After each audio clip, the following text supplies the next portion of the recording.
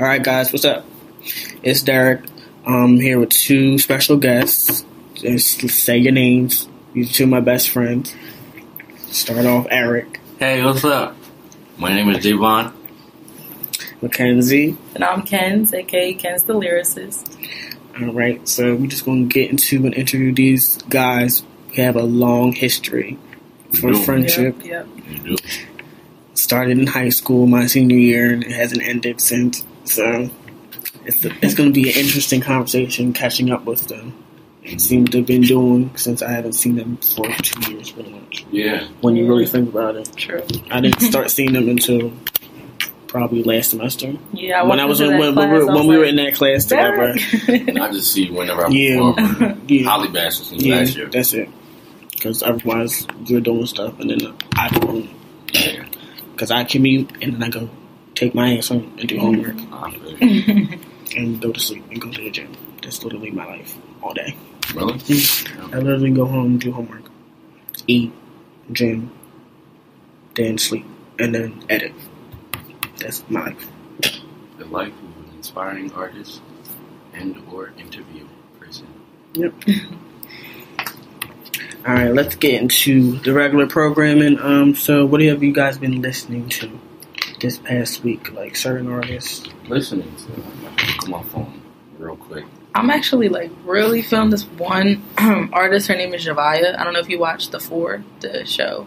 No, I wanted to start. I wanted to start watching it. Is it? End, did it end already? Yeah, it did end. I don't know. Do you want me to tell you if she won or not? I don't care because I'm gonna watch it. Alright, so yeah, she didn't win. She it was funny because she actually it looked like that she was their favorite. So I was kind of surprised when they ended up kicking her out even before the final battle. But yeah, she's really dope. She's like a reggae type vibe. Oh, bro. Okay. Yeah. So like Rihanna.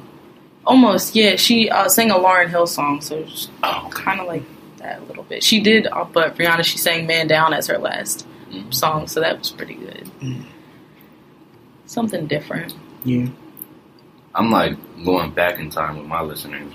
It's fine because just throwbacks. We do throwbacks here too. Throwback. I don't know if you know "Breaking My Heart" by Main Condition. Oh, I know that shit. That's my jam. That's my theme. That's been on repeat. "Teach Me" by Music Soul Child. Oh, that is my song. Oh my god, my song too. Very good song. Kendrick, I've been listening to. Drake just dropped a new song, "Look Alive" with Black Boy JB. I don't know what it is. But, 112, Usher, Lil Wayne, Migos. I didn't really like their album too much. I have a whole thing with Migos. Really? We're not going to talk about that. Well, we can talk about that. But you have any throwbacks? Do you have any throwbacks? Throwbacks. Ooh, that's before my whole I get into phone. mine. Right. Then we can talk about the whole reason why I have an issue. You have an issue with Migos? Yeah. Oh, They irritate me. God. Oh, how could I forget? I just seen it on your phone. Bruno Mars. Bruno Mars. "Finesse" is my song. The one without Cardi B though. You gotta listen to the OG one. You know, listen to Cardi B play. Throwbacks. I've got Miseducation of Lauryn Hill album, you know. Always that. Doo Wop or That Thing, and then Ready or Not. Oh, that's my song. Killing Me Softly. I was listening to, I recently started listening to it again, Runaway Love. Ludacris, Mary J. Blige. That's a good message in that song.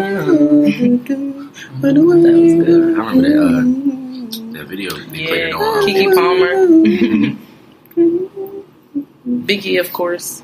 10 Crack Commandments. Me and my dad listen to all the time. It's so funny. And he's a cop, so I just think that's kind of ironic. Oh, how is your dad? He's pretty good. He's doing good. Yeah, he's still in the school. He still goes over there once in a while. Yeah, dealing with the bad kids. They're probably worse than we were. They are really bad. They are really bad. My brother is going to school next year. And it's like the girls. I heard the girls are... Oh, I heard about that. One more artist. Have you guys ever heard of Brent Faiyaz? It sounds familiar. He's the Brent Faiyaz. Brent. He did the hook to Crew. Drake Crew? No. Crew by Party Next Door Crew? I forget his name. Gold Link. Gold Link. Okay. Yeah, he did that. His other music is really good. I was listening to his EP. It's called. Let me see.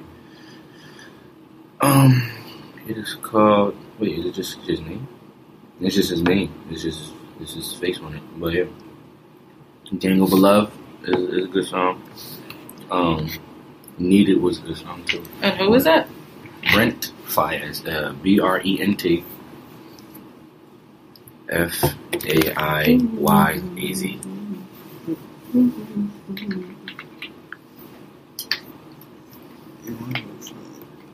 Gotta listen to that. So I'm gonna get into mine since I'm old.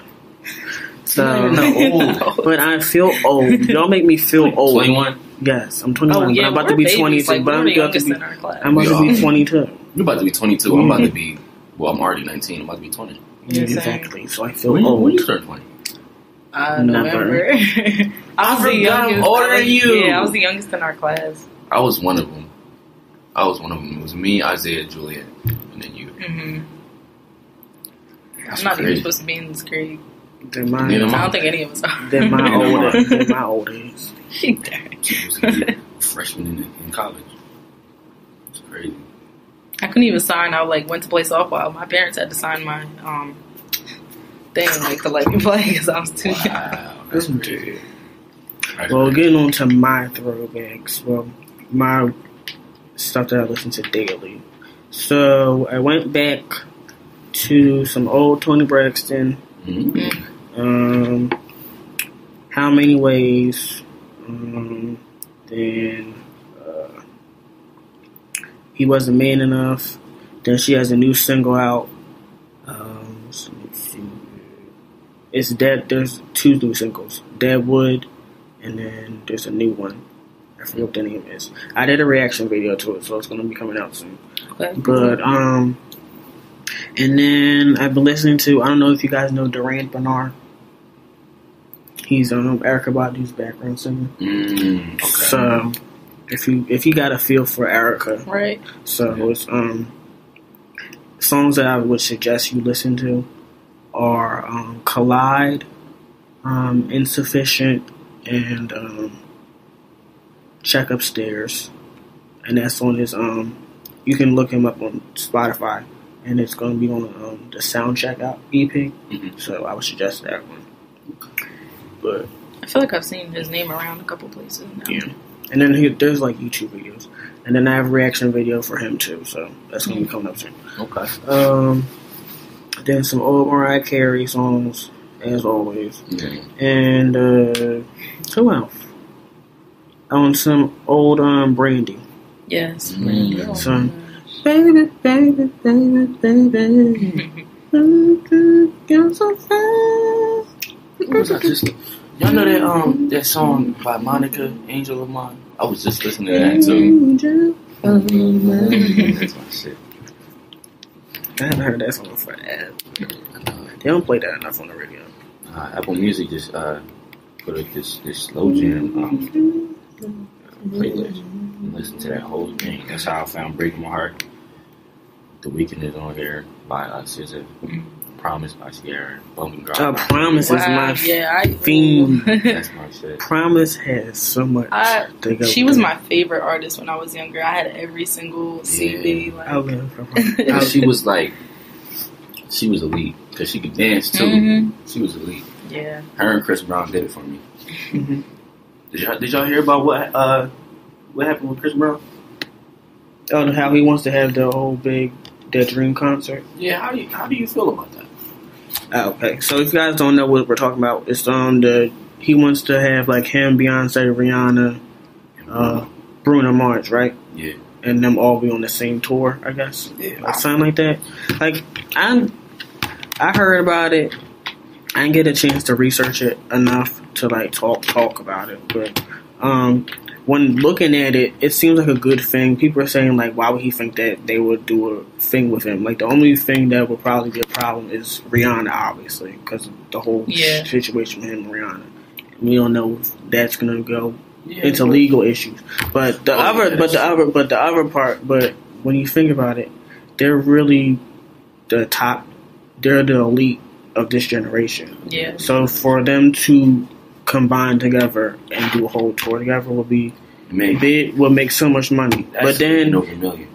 Yeah, but then you have to think of it. People are probably thinking of it as a business thing, where it's like now it's a monopoly. True. So Yeah, then then the prices are gonna be like outrageous.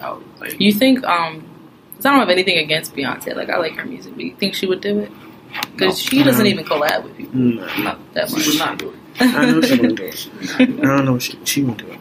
Beyonce is in her own little world. Yeah. I feel like she barely even collab with her own husband. She on some of the songs, but damn, you think they husband and wife, they both do music, you would think they have like a whole album together. Yeah. But some people, when they're together, they try to separate. There's no separating those two, though, if you think about it. When you think about it, there's no separating it because the first single she ever had was with Jay-Z. Yeah, with him. And that started her solo career off. But after a while, it's hard to be. They always say it's hard to be with somebody that's in the same industry as you because it starts to become a competition. So they probably don't do a lot of stuff together because they just want to keep it like this is my husband. Yeah, we just happen to be in the same industry. We grew up in the industry together and stuff like that. So they probably just try to keep it as separate as possible. It makes sense when you think about it. Yeah. Bring the business into home arguing and stuff. That makes more arguments, and they already had issues in the first place without that. So that just brings a whole different side to it. But if it did happen, I would try to go to it because most of the artists there, like Chris Brown's probably one of my favorite artists ever in my life. Yeah. He's the main reason why I ever wanted to even start music in the first place. And then Beyonce, I've always loved Beyonce. Always loved Beyonce.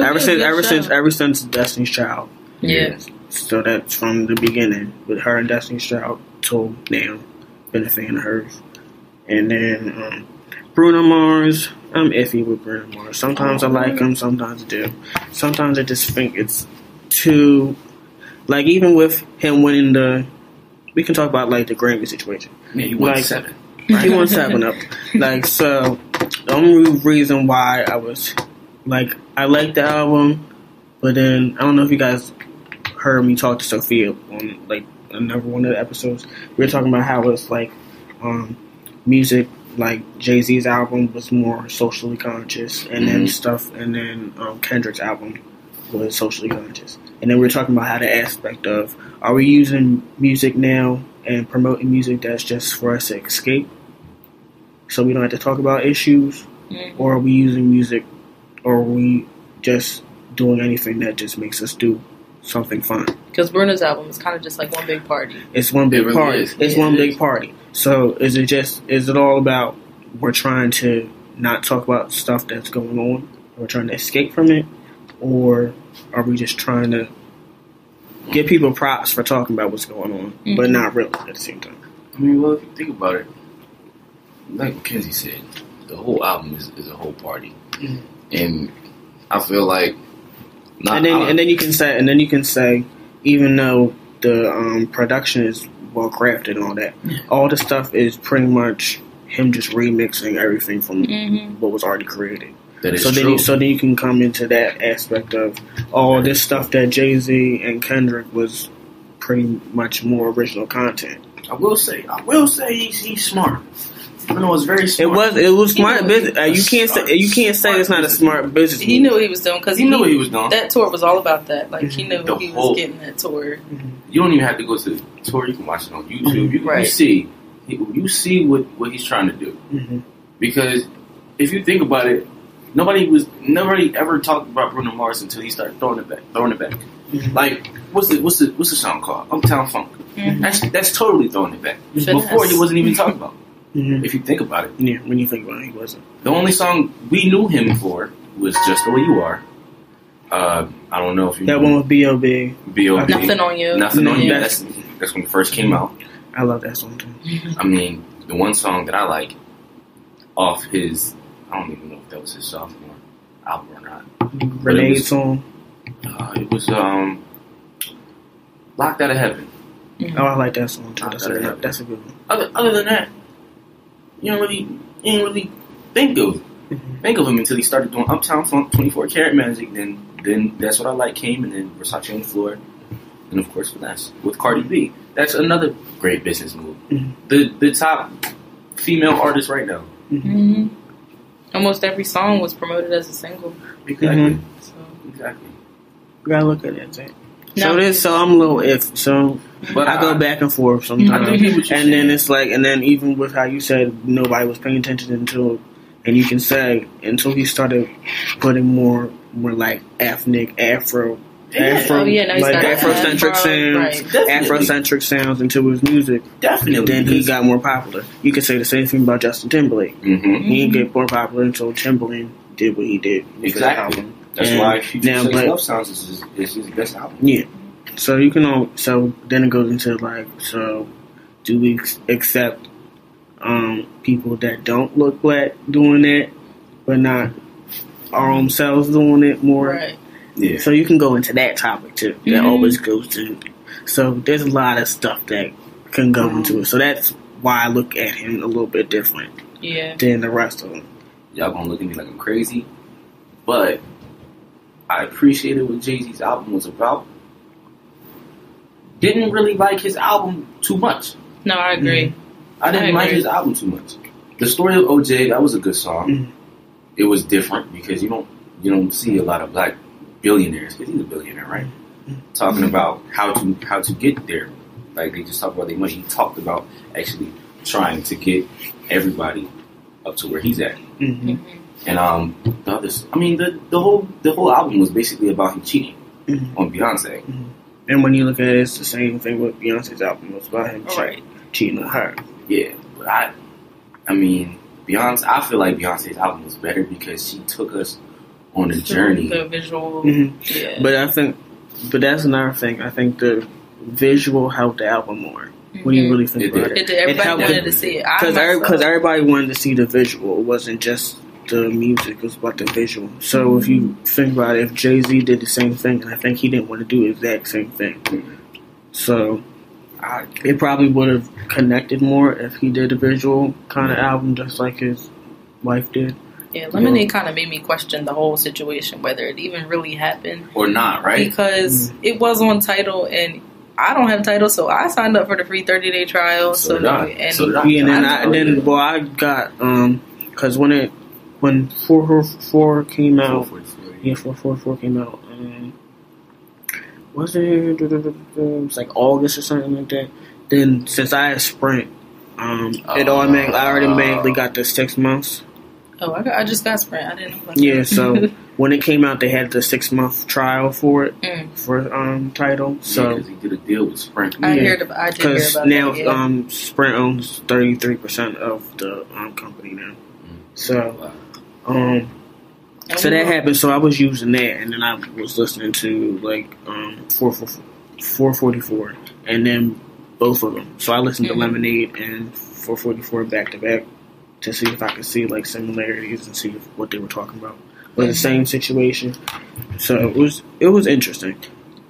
You did bring a great point up about how if it was even real, because it was on Tidal. You had this. It was the only place you could see the visual was to go on Tidal and see it. Now, why would she do that for like her husband's company if she's bitter about the situation? And we were waiting for his response, and that's what he gave us. Exactly. So, but it's just news. You gotta keep people talking at the end of the day. Definitely, yeah. And then she's very secluded off like how it used to be back in the day. You ain't know nothing about the artist until they put out an album. Right. And it's literally like you were trying to investigate every single lyric to figure out what they were talking about. Exactly. And if it connected to their life and why they did certain things, like how they dressed or whatever. It's a different time. Now you know everything about it. Now you know everything. You just go on their social media and you know what they're doing. You see them shooting up guns, smoking weed, popping mollies and shit, doing all that shit. Like, crazy shit. Yeah. It's just a social media era. And then like we kind of grew up before we kind of grew into having cell phones and social media. So we have both sides of it. These kids now just like we got to experience not having it or having our little flip phones or whatever, and now we get to experience having it. Whereas my sister, they just get the iPhone 4. Like when the iPhone 4 came out, she had it. Like we didn't get I didn't get a real cell phone until 8th grade. Yeah, me too. When you had to take the bus and your parents need to make sure you were okay. I got my first iPhone my birthday of my freshman year. So all through those years, I had a flip phone. I think I'm saying because I had a flip phone it was like a Virgin mobile phone. It was from probably 6th grade to 8th grade. I think I had one of those like slide up. And then I had what was that shit? Sprint Razor, whatever the fuck it was. Oh yeah, it was one of those crazy phones back in the day. Before they actually had big, and that was the thing. Screens. Like everybody, and that used to be the thing. Like, remember, and then the Sidekick came out during my middle school years. I had this shit in 5th grade. No, it wasn't a Firefly, but Virgin Mobile was kind of similar to that. Yeah, the only thing you could do was call. I had this phone for the longest too. I couldn't text nobody. I had to beg. I could text on mine though. For Virgin Mobile, you could still text. That's the only reason why I wanted it, because it's like I can text them. Yo, and then we were so cool with these phones, and now we got these big ass phones with huge screens. I remember you didn't know whose phone was in service, who was just playing around, and who actually had.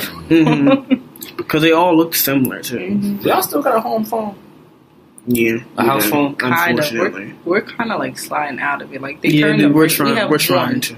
One on the wire because we used to have them all over the house, and we still have ours, but we're trying to.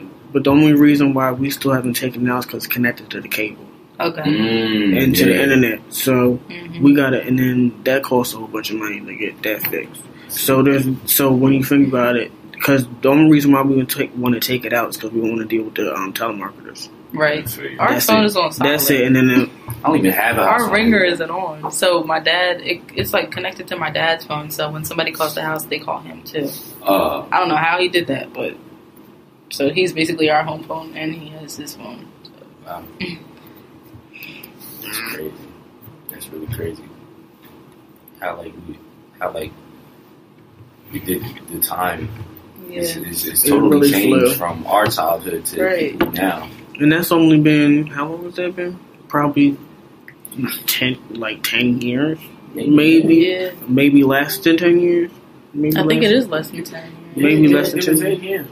Less than 10 years. Because I feel like after the Sidekick came out, it was like these screens came out, like a year after or something like that.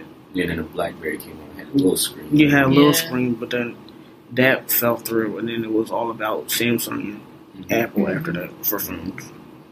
Apple definitely changed the game when they brought out the iPhone. Yeah. Mm-hmm. It changed the game for y'all. It changed the game for me. Because I'm still on my seat. Proudly and fine with my dad on real phone. I always say it's a real phone. Amen. I'm so used to having fucking iPhone. I always say that. My cousins get so mad at me because everybody in my family pretty much has an iPhone except for me and my mom. Because we're on the same plan.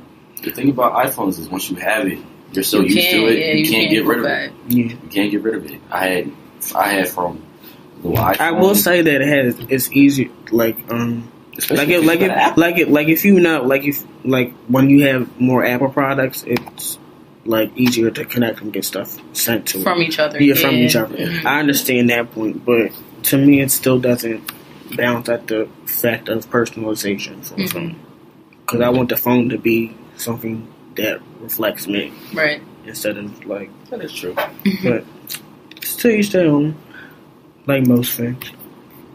But I don't know. So let me get into some hot topics for some interesting stuff that's been going on in the music industry. So I don't know if you guys heard about the whole Quincy Jones situation.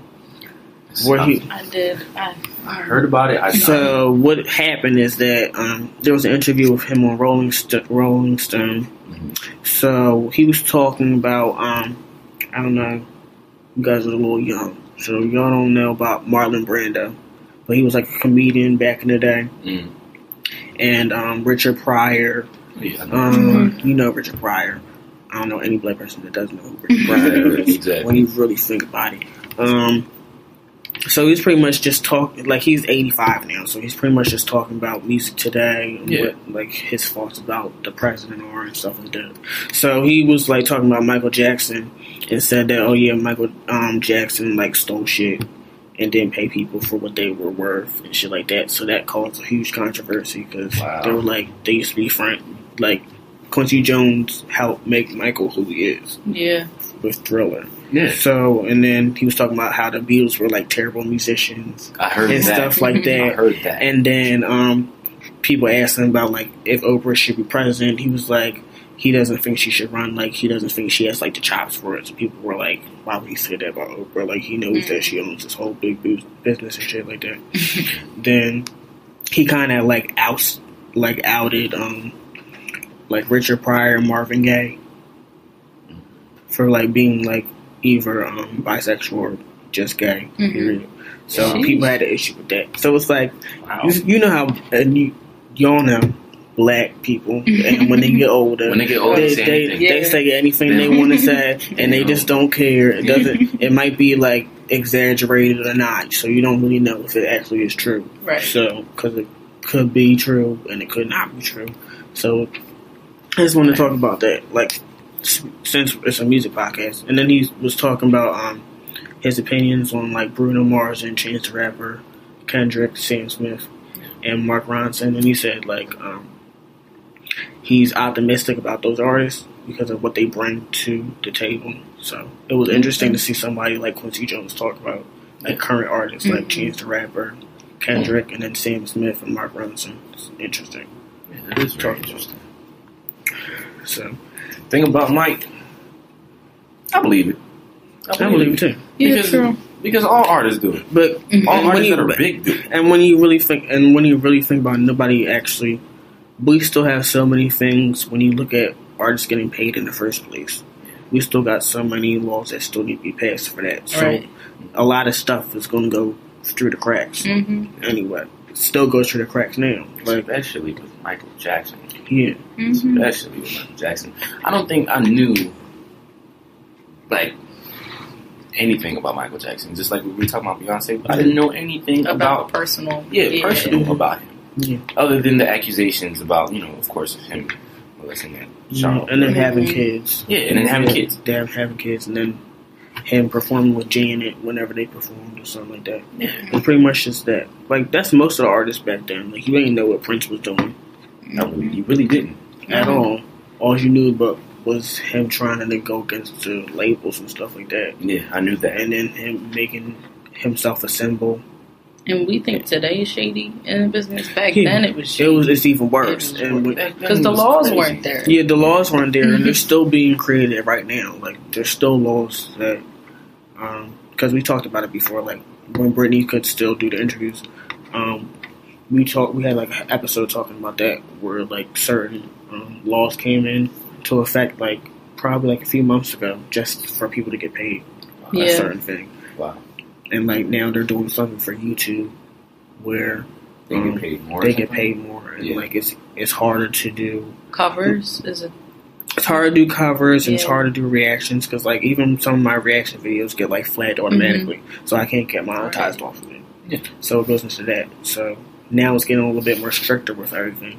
But then you have Facebook that they got licensing for you to actually do all that stuff on Facebook now. So it's like Facebook has always been good with that type of stuff. Yeah. Yeah. So I thought that was interesting. The Beatles, though, horrible musicians. I mean, if Quincy Jones is saying it because he produced my favorite song, Human Nature. And when you think, and the reason, and it's big coming from somebody like Quincy Jones anyway, because he played with jazz legends. Yes. Like, he played with all of them, like Count Basie, Quincy Jones, Duke Ellington. Did he, like, elaborate more on, like, what he was saying? He didn't.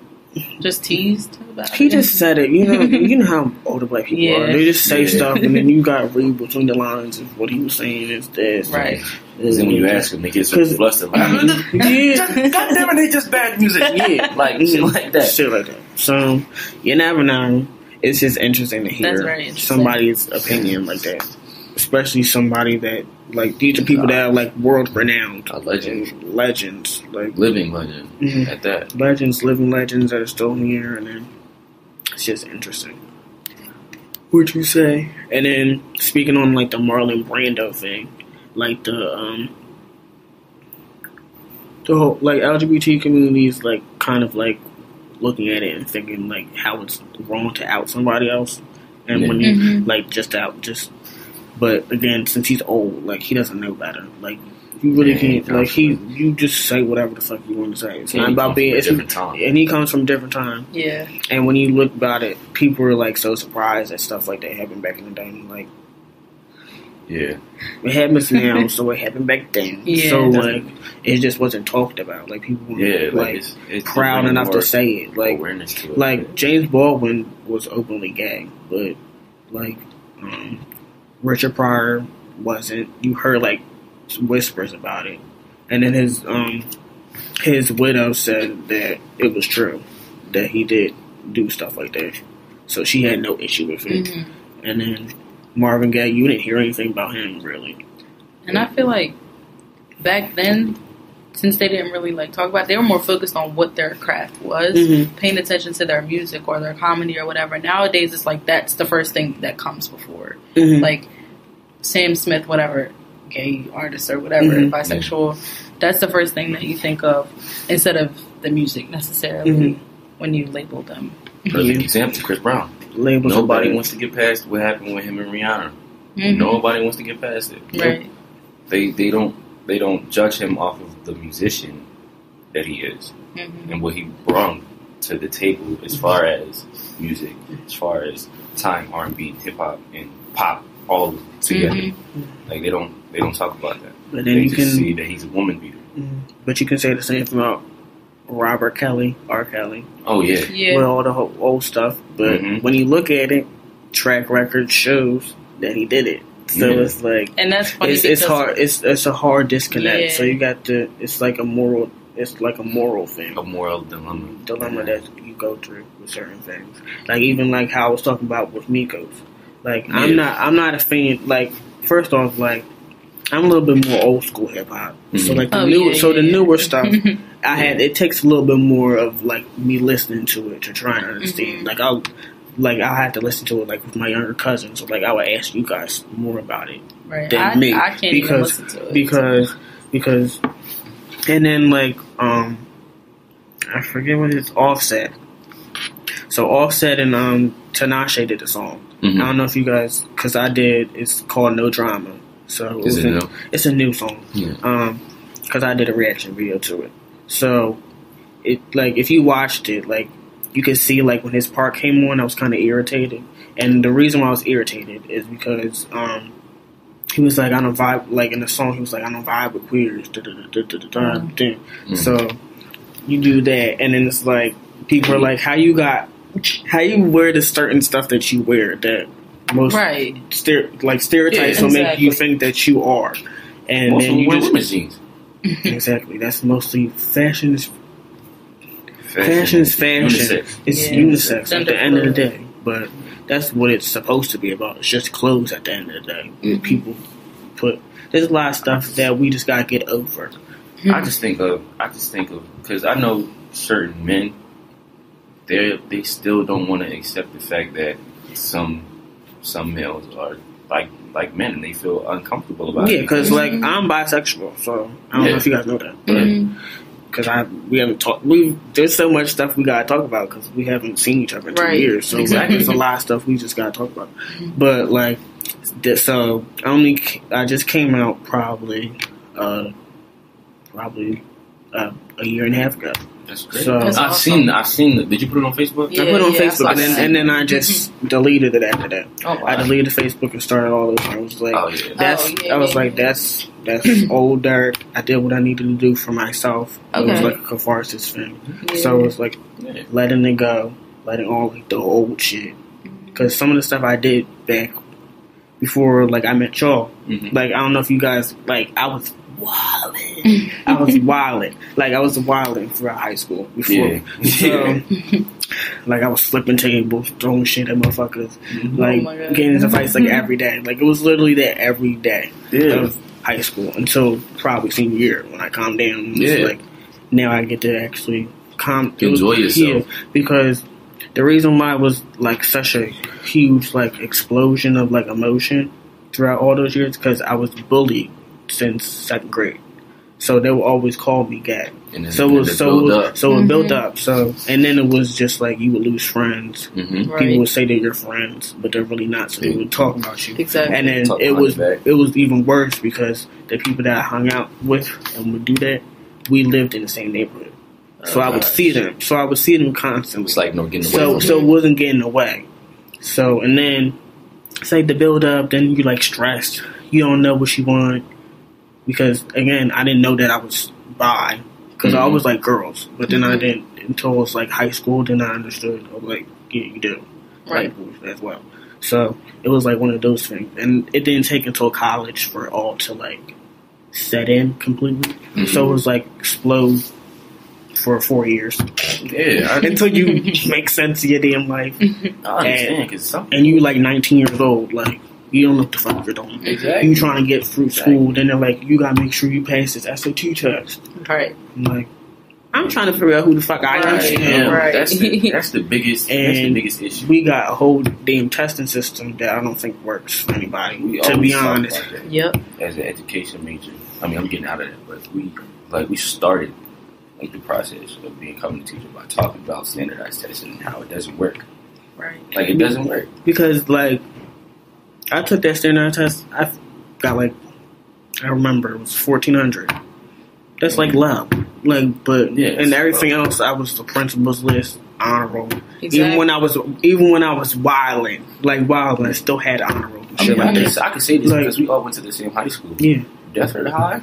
Oh man, I name drop. But Deptford High, our high school, they didn't really prepare us as well as a private school or a rich school yeah. could. But then you You know? can get into the whole thing with private schools too. It takes the whole reason why they're doing more private schools is because they can do a lot more They stuff can. without having to Censor. appeal to the public. Yeah. And that's because my mom talks about it now because my mom's a teacher. Mhm. So she always talks about how them taking out public schools and putting in so many private schools is taking so much value and purpose with what public schools are supposed to be about. It's supposed to be about Right. you bring And people they from can different accept, different yeah. worlds Mhm. and to the same environment and learn from each other and Mm-hmm. stuff like that. But we don't fund the stuff that we need to fund. So Yeah, we don't no. fund public schools. And then when you have like politically, you talk about the people that are in charge. You have somebody that's in charge of the education system, never has been in charge of anything in education at all. They're just business.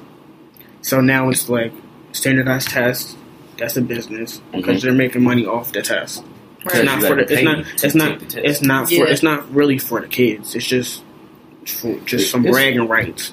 When you Yeah. really think about it, it's bragging rights because you always hear, "Oh, Americans are slow and smarter in these certain subjects compared to China." Mhm. It's Break like it the. down. It's like the. You could break it down more than that. And in America, within America, there's a competition. Yeah. Which Yeah. race is the smartest? Right. Which race is the Exactly. smartest? Mhm.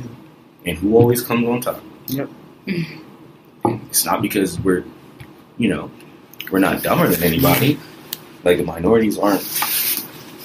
We just don't have the Less. same. We don't have the same opportunities. That's We it. do not have the same. And when you think opportunities about private whatsoever. schools, the most urban communities where we predominantly are in, Mm-hmm. Mhm. unfortunately, but it's not that they portray it like we always live there. But there's people we're all spread around.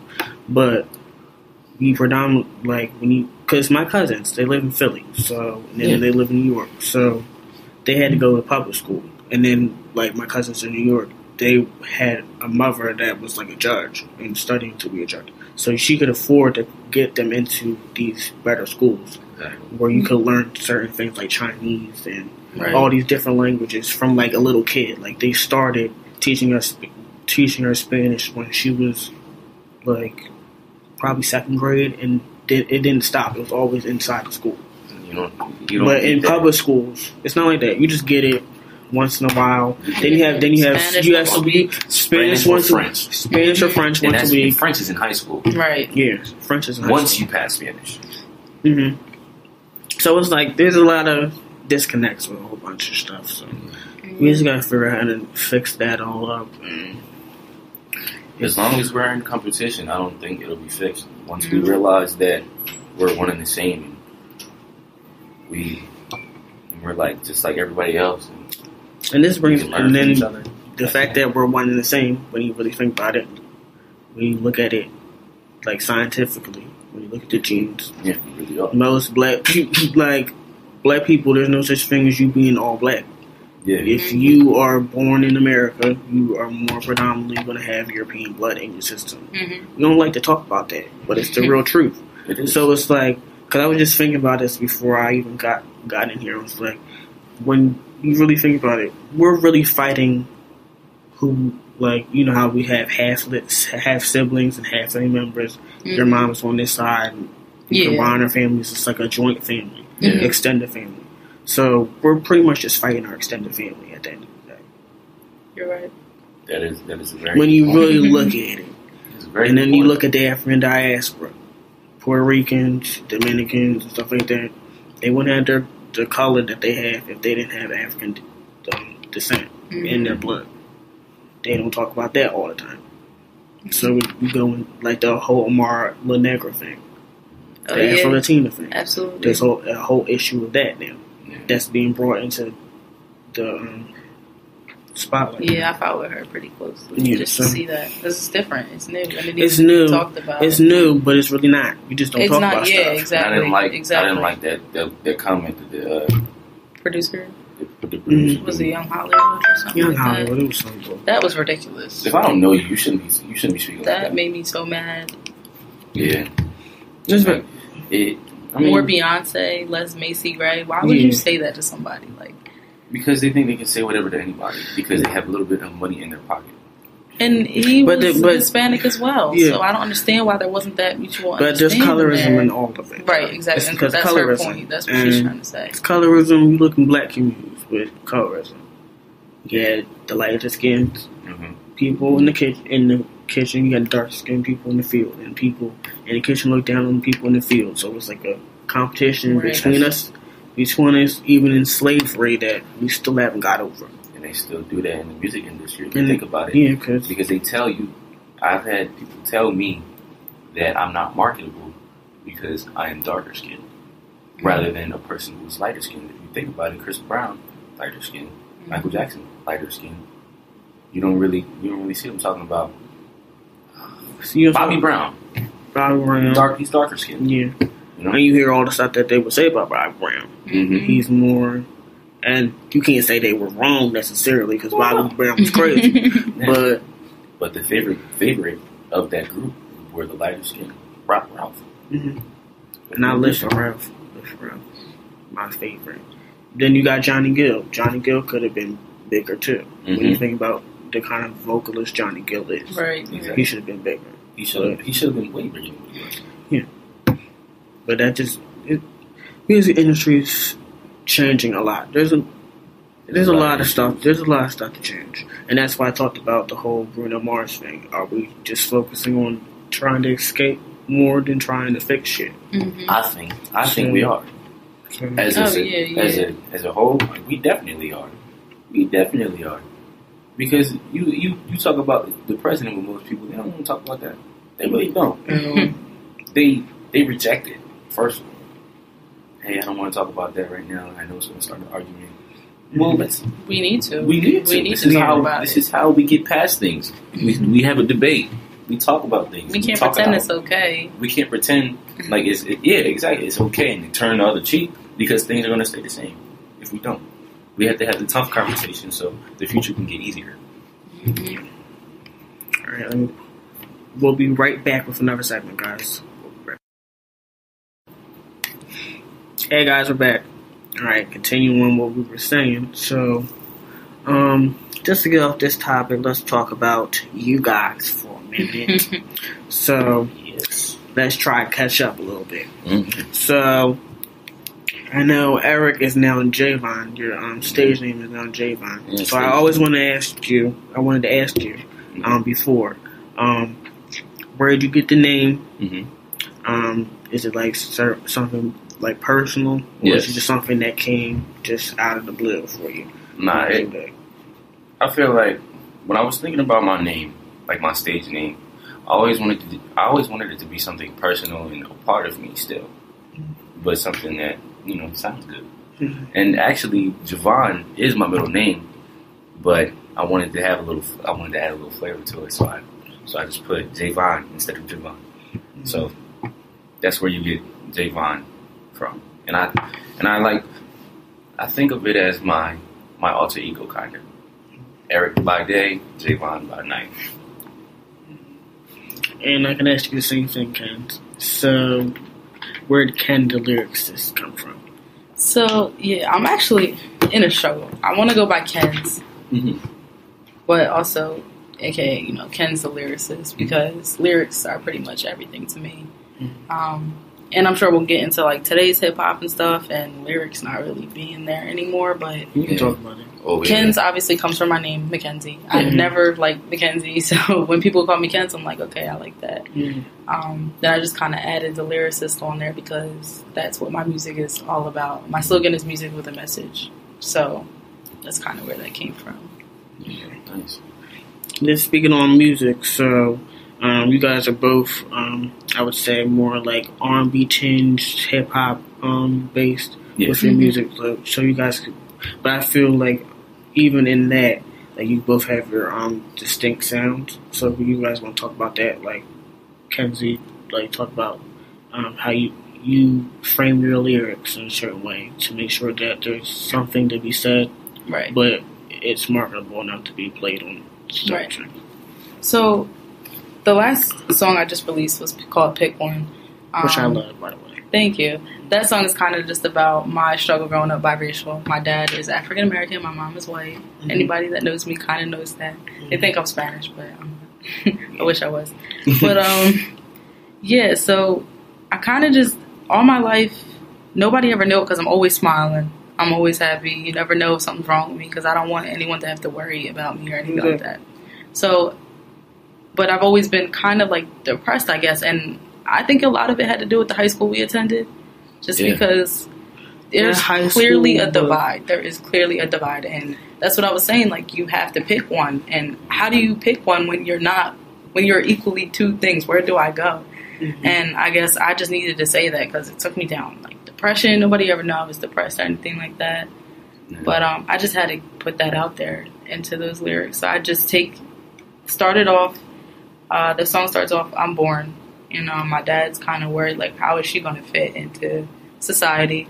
Then I go to middle school, and everything is okay. Then all of a sudden, like, you hit later in middle school, and your friends are, like, discovering who they are, where they go. And I had white friends and black friends, and friends from different races, but they all know where they belong. And then you get to high school, and it's like, all right, now you need to decide who you're going to hang out with. And I couldn't pick, so I just kept whoever was cool with hanging out with me, and I kind of just, then I go into, I guess, the bridge where one night I cried to my mom and I was like, I can't take this anymore. Like, what do I do? And she kind of just walked me through that, and I just ended the song. It's like, I can't pick one. So, kind of structured it that way. And I think it talks about a lot of what we don't accept about what kids deal with. Because I feel like even as parents, our parents don't understand it. Like, they stress us out, but forget that they were the same age before, and don't understand that they're putting even more stress on us. So we end up starting to feel like all these mental health issues like that. So the reason why I connected with your song, even though I'm not biracial, I can talk about the whole sexuality thing. Yeah, and so it's I'm more still than, so I'm still trying to fit. So at that time in high school, it's hard because from middle school I was a little bit more popular, which was something like completely different for me. So it was like a whole culture shock when I got to middle school, and like people were actually like interested in talking to me. It was like talking to me, and I made a lot of friends. Yeah. But in like elementary school, I was like the outcast. So it's like two different things. And then it was like high school. It's like both of them at the same time, and you got to figure out where you want to be at, and then being like, oh, so I like girls, but then it's like in the back of your head, you're like, nigga, you like guys too. So what are you talking about? So it was always like that balance. So I never dated. I'm pretty much just starting like to figure out trying to figure out where to go. Yeah. Like I'm talking to this guy now. So That's like great. this is like my first time ever talking to somebody. But like so I went through that whole process. But getting back to the song, the reason why I felt like that's something that needs to be said and portrayed, like I wish that there was a way I could get your song into like these like teenager shows. Because I feel like these kids need to understand that it's okay That's what I'm to trying. let it out. And okay to talk about that you're feeling depressed. And talk to somebody. Because even just to get a little bit more personal, I had a therapist. I don't let that man know anything about me. That I had the tools in front of me and didn't use it. And in the black community, we don't even talk about it anyway because it's about being strong. Yeah, you were taught be strong. You have to be better than everybody. It's taught to us because it's the truth. It's crazy. It's really crazy. But it kind of hinders us because we don't know how to ask for help. Exactly. At the end of the day, and that fucks us up. That fucks with you up. Everything. That fucks Not you up. just with mental health, but when you go into school and they say ask questions, you don't know what to do because you like, no, I got it. Right. You feel me? Like, and then when you get into relationships, like I know Eric's in a relationship and a long ass one. It was funny because even before we started this interview, they were talking about they were arguing. They sound like they damn married, and I feel like the older brother that's like, okay, y'all can calm down. Exactly. Come on. Everybody says that. Everybody that's around us says that, and even I can connect to your song in two ways because you performed it at Creek Records, right? Yes. Yeah. I loved it. And that video's on YouTube, guys. I record everything. Y'all probably will see me dancing somewhere.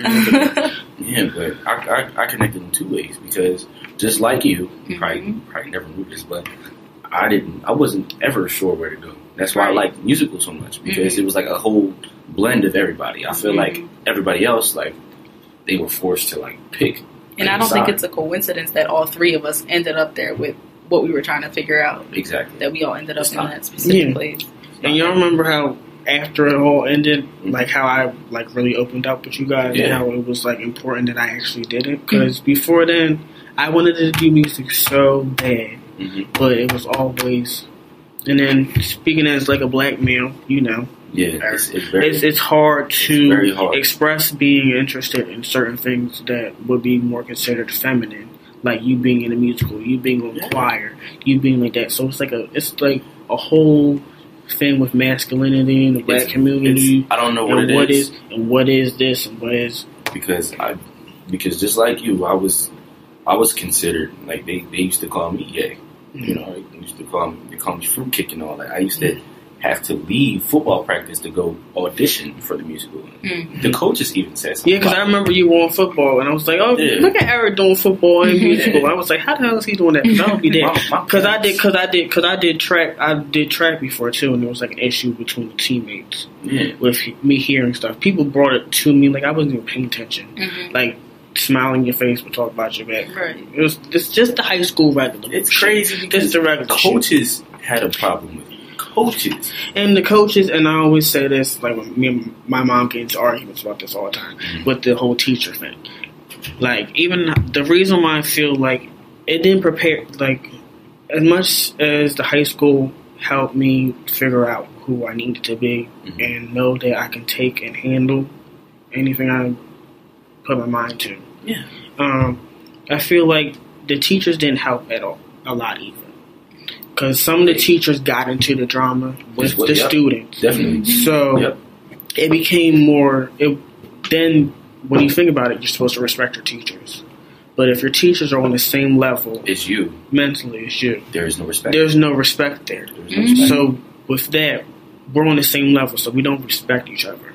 So we're not going to learn from each other the way we're supposed to learn from each other in the first place. So I'm not going to just listen to you just pretty much berate another student in front of me. Exactly. And then you telling me, oh, well, you got to write a 2-page essay, or you got to do this, or present in front of the class. Why should I respect you? Mm-hmm. So there's always that disconnect with.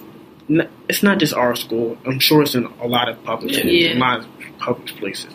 But you look at that, and then it's hard to. They have their own opinions of you too, as well, and they make it vocal.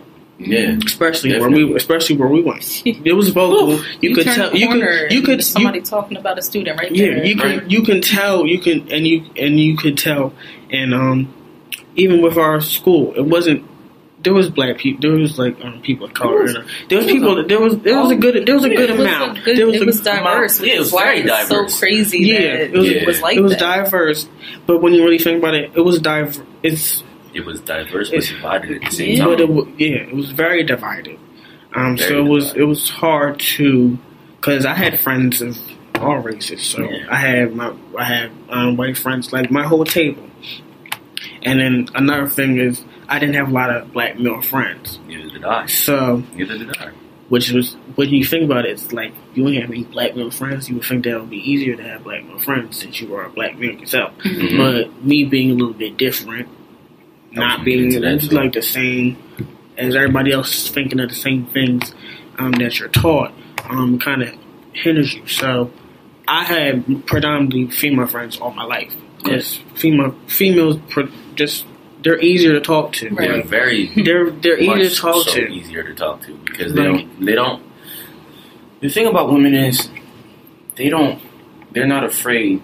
Most of them. I'm not going to say all because that's like stereotypical. That's stereotypical stuff. Yeah, it's very stereotypical. But most females that I have come in contact with, they are very accepting and they are open to talk about your emotions. When you talk to a dude, they're like robots. They're afraid to express those emotions, and they're afraid. But we're taught, and then it doesn't help because we're taught that at a young age. Exactly, we're taught that. We're taught that. So you teach somebody to do something, then when they need to do it, like you're in a relationship, I'm potentially going to be in a relationship.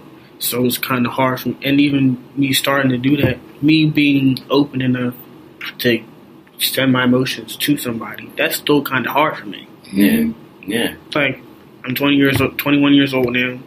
I still don't know sometimes how to give everything. And that's like, even like, because I'm going to start trying to perform now. So I'm going to start my plan is trying to do an EP.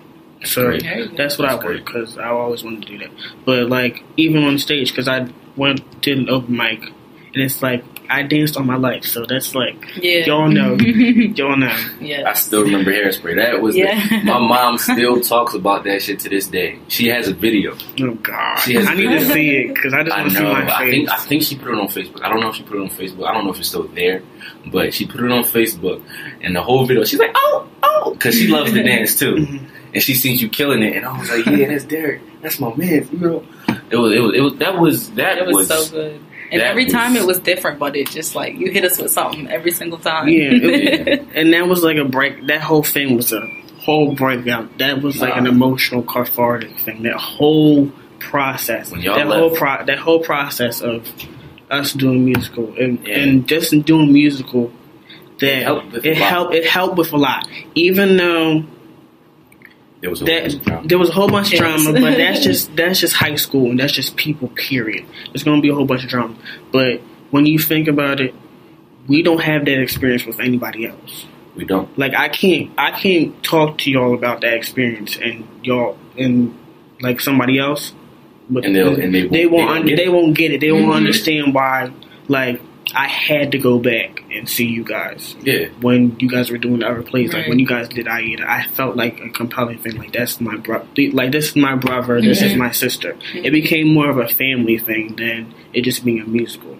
because we worked We worked for something. We worked together for something, and For something that was great. and it was successful, and Very successful. and it was probably, I forget if they said that was probably the best musical They've they've ever seen.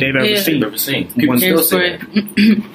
But I will say that it definitely changed after you guys left. It got Oof, political. I was just about to say it got very political. Once that happened, it was just about being good or topping each year. It wasn't about family anymore, even with the directors. No. It was about topping that one year, and I feel like the teachers lost sight of what was going on, because for the last 2 years, Mackenzie can even talk about this too. Almost every rehearsal, the directors were arguing. Yeah, arguing. It was bad. It was horrible. And then our senior year, I felt the divide. What I show felt was like that? Aida? Because Aida was the last one. It was the last one, right? and I felt I didn't feel connected to anybody, especially when they were separating us in parts anyway. Yeah. They definitely. It definitely wasn't a year to remember. And I feel like, because even when I went back, I felt like there was something different. I didn't know what it was, but I felt like there was just something. Fake. It felt like it. Fake. It wasn't a blend anymore. Like, we knew how to play off of each other, and that was. It was fake, and that's why it didn't come out as good as it should have. Mm-hmm. Because first of all, it was the casting wasn't good. Mm-hmm. The show itself. First, I just didn't feel like it was the right show that year. They didn't want to hurt anybody's feelings. They really did, and they didn't. And I can say that they didn't want to hurt my feelings. I get a call back every year, and I was like, "Oh, I don't need a call back for Aida," because I was like, I don't know. There's no part that really suits me. Mm-hmm. They gave me a call back, but I got a call back, and 2 other girls were the same character, blonde hair, blue eyes, both of them. I didn't need that. Yeah, I was gonna be fine. Because what chance did I have? I didn't need. My part was supposed to be a white dude. Yeah, because I know, in theater you can do stuff like that. You can do stuff like that, but it just has to be the right way. That's the only thing. Yeah, and when I went into that audition, I knew it was off. Mm-hmm. I knew it was off. Because who was it? Because it was still Miss J and Armstrong, and was Motion still doing it? Motion was still doing it. Right? He actually was my favorite. Him and Armstrong were my favorite during that process, because I had class with Armstrong, and I ended up having class the 3rd and 4th mark period with Motions, but before that, I just felt like them 2 were in my corner for that process, and but I don't know if you know. Sir, somebody gets what she wants. I'm not even going. I already know who you're talking about. We're not even going to go. We're not even going to go into that. It was a whole bunch of drama. But you think about it, that was already in when we were still there. When I was still there, you knew it. But it's just, we thought it was over. Yeah, we thought it was over, and I was disappointed. I was just disappointed because I thought we could have grown past that, because it happened 2 years ago. Yeah. But another thing is, I don't know if you knew, your dad probably knew, but my dad went to jail that year. Okay. During around the same time that we were in. Oh yeah. See, if it's somebody I know, he won't tell me. He'll tell me stuff, but if it's somebody I know, he won't tell me. He probably knows. He probably knows. Yeah, because I probably wouldn't tell my kids either. Right. If that's your friend, I don't want you getting stressed out. Yeah. So you know Miss Williams, right? Yeah. The guidance counselor. Mm-hmm. So she sent an email. Oh, I miss Miss Williams. I need to go back and talk to her. She won guidance counselor of the year. Oh, she did? Yeah. I'm glad. She deserves it. I loved her because she really helped me out. She was the only person that fought for you. That fought for me, and she was the only teacher counselor that checked up on me. Cause she sent an email out to all the teachers that taught me, right? So, this was the week of or something like that. It was something crazy. It had to have been October that I found out. Around the time, October, November, around the time we start rehearsing, audition or whatever. Mm-hmm. So, I don't know what they expected, but they flat out told me that it wasn't good enough, basically. They flat out told me that I had to come harder than that because I didn't memorize the little monologue, the lines and stuff. But if you know, like anybody that's watching this that knows that if you have something drastic happen, it's hard for you to perform. It's hard to block it out. I did. It takes a lot of practice to do that. I did the best I could, and I just felt like they should have known. They should have known that I'd have been fine, right? And I would have like figured it out. I would have figured it out because of the year prior. Yeah, the years prior. Your character always stands out, so they should have had the confidence in you. Oh, you should have got a part. Period. But we're not even going to talk about that. But that's why I think it was very political, and I think they were thinking too much into whatever. I don't know. I think they got. I don't know. And the one person that I needed wasn't there. The one person that I needed wasn't there. She was too busy stressed out about everything. Mm-hmm. The one person that I needed, the one teacher that I needed, she was not there. Mm-hmm. And I still haven't heard from her to this day. Still haven't heard from her. And she was supposedly my favorite teacher.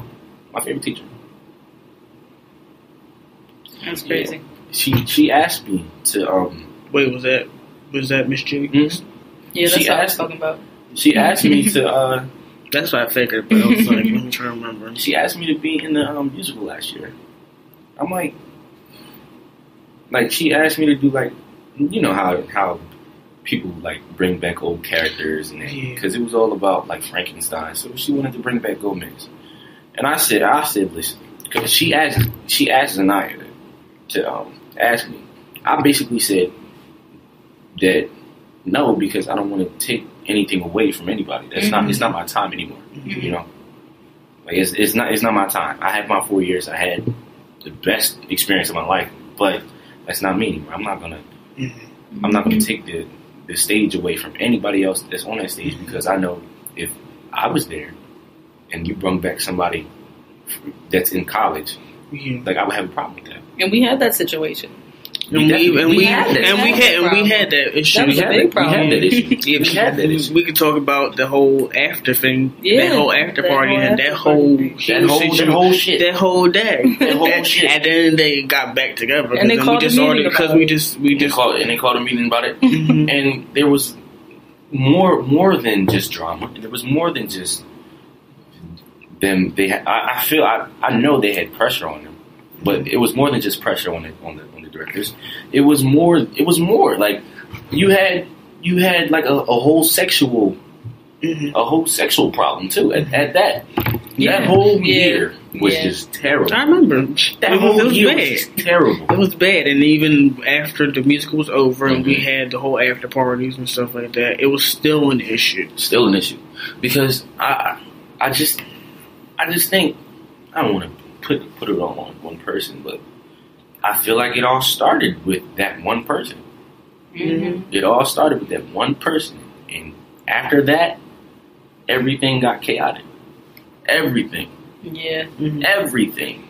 Because it was, even after a while during practices, there was a divide. It was a divide. It came together on stage because we knew what we had to do. Because we knew what we had to do. I felt like we could have made a TV show out of that shit.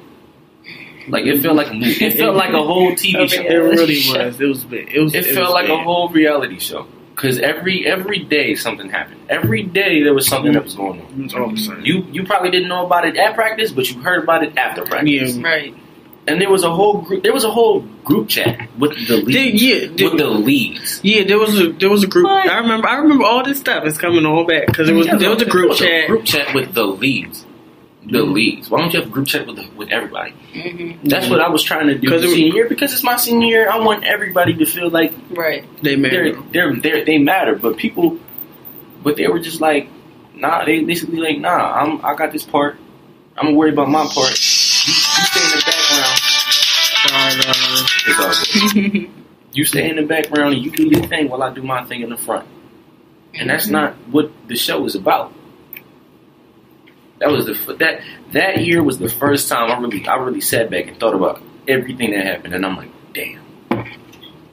Like because I remember when I came back Aida, and everybody was like, "I wish you guys were still here." Yeah. And I was wondering why you guys were saying that because I didn't even know what was going on. Because I was like, "Why do they keep saying that to me and Jimmy?" They were like, "We wish you guys were It bad." was horrible, and I still feel some type of way about that. I still feel some type of way about that. And you talk about being depressed, boy. I was just talking to my mom yesterday.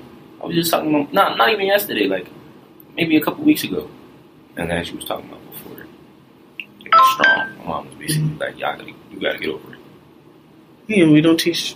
Then that Right, goes. and I get that from my dad too, because I didn't tell anybody. Neither did I didn't tell my significant other knew. She knew. Yeah, But you don't didn't tell anybody till it was over. I was Yeah. past it, Yeah. and when I was past it, I was here and out of high school. Exactly, Yeah. exactly. Like that really put me into like. And that's pretty much how it was for me too. It's so much better when you leave that place. It was And, like- Yeah. they got to do better, and they're doing worse right now. Yeah, Gabby said that definitely. She said after that whole thing happened, that I was a different person, and that when she said that, it really hit. It was like, oh shit! Like I almost cried because I'm like, wow, like it really did. I thought about it because I actually cried when I got that part. I cried. Not because I didn't want the part. I was just like, damn, they didn't believe in me. Right. Not to take anything away from the rest of the leagues because they did an excellent job, but I feel like I deserve to do more, just to do more. And they didn't even think twice about like, hey, you can be on stage here. Like I guess that's me being a little bit selfish. But then after that, I was just like, yeah, it was just. It happens. You know, I had to learn from that, and that actually made me humble. Yeah, I think that motivated us. It definitely motivated us. You don't believe in me? All right. Exactly. Because even though, like going back to musical, like, because I wanted to get you play Seaweed for Hairspray. Because I went in for that. Like, and even then, this was the first time I was ever going to start singing except for like I was just starting doing leads in choir. So I was like, let me just take a chance on this and see if I can do it. So I froze. Like I didn't I knew all the words, I knew the dance moves. I just froze. It was like a whole different thing. So and then it was like when Paul, like we were in practice, it was like the dancing. She loved you. Paul, it was like over. Everybody was like That's dance. It's just like. And I think that's from the beginning, that's what I've been doing. So, but there was always that other part of me that always sung too.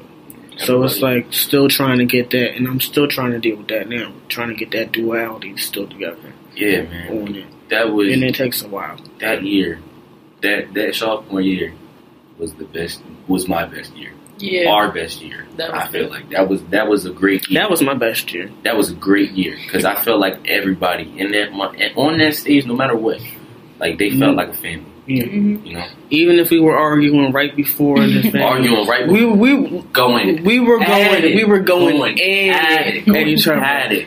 Like I remember, like sometimes me and Talaya were getting into it. Me and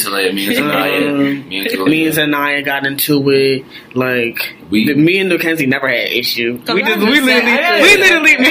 and Mackenzie just looked at each other and was like, "Girl, you ready?" And then it just came on. Like the lights came on. It was like snap. It was over. That thrill though. That first night. It was like. I remember we was just waiting. Me and you right stage right. We were on stage right and just sitting there waiting. I remember because we were both first in the line. I think you were first in your line for going in because I was on the steps. A white person first, and then I was black person. I remember the opening scene. I was paused and shit. I seen everybody coming, like everybody like looking at us. I'm like, oh shit, this is real. And I don't know why we stopped doing the previews. The previews is what got me hyped. Yeah. No, the previews was crazy. I remember previews was lit. No, niggas lit in that. Yes, everybody was a mess. Oh, when Tiani did her thing. Yeah. I miss Siani. I heard she's coming out with an album. Yeah, she's on Facebook. I think it comes out in May. I think May sometime. She's doing good. Is she on a label? I think so. What was she signing? Because I was like, I saw. Okay, This is another one of our friends, Siani Logan. It's funny because I used to that was my ex-girlfriend. That was your ex-girlfriend? Yeah. I never knew that. But we were best friends first, so it didn't work out because it didn't work out. And then I was still going through my stuff too. She was one, and then she was one of the first people I told too. Because during that time we had this whole huge argument, and we stopped talking and we didn't talk really until after that because I wanted to it was just a misunderstanding, miscommunication, and stuff like that. Because we were friends for years, so it kind of hurt that we weren't talking. I lost a lot of friends. We lost a lot of friends during that transition. Yeah, it's even now, at the end of high school, we thought I don't know about you, but I thought I had a whole bunch of friends. Mm-hmm. Nah, me, nah. Yeah, it's that was a crazy ride. High school was a crazy ride. They always say high school's interesting. And I really can say, even with all the bullshit, I think it really taught me that not to be scared. Yeah. Not to be scared anymore. Taught me to be strong. It taught me to be strong. It taught me not to be scared. It taught me that everything that you thought people wouldn't like about you is the reason why they love you. Exactly. Mm-hmm. And that's why after the first few performances I went home kind of cried to myself because it was now I feel accepted for something that I'm doing naturally. Mm-hmm. And it's not like an issue for anybody. And then when you guys would come up, when you would come up or Paula would come up and just say what you would say when I was performing. It was okay, this is what I should be doing. Mm-hmm. And I should have never stopped trying to do it. What it was about before you guys left, it was about expressing yourself. It was about everybody coming from different areas, different places, different skin colors, different everything. And then coming together and making a project that was beautiful, basically. Mm-hmm. Right. And then pressure got to a motherfucker.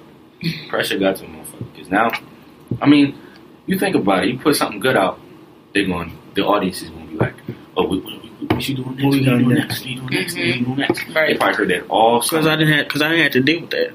And because that was my senior year, but that was your sophomore year, so you guys had 2 more years. And then I came back every year to see you guys until you guys graduated. Cause I was just going to ask her. I just asked Mackenzie if she was going. I don't know. I don't know. I don't know. I don't even know what I haven't. I'm so sorry. Hi, Gabby. Goodbye.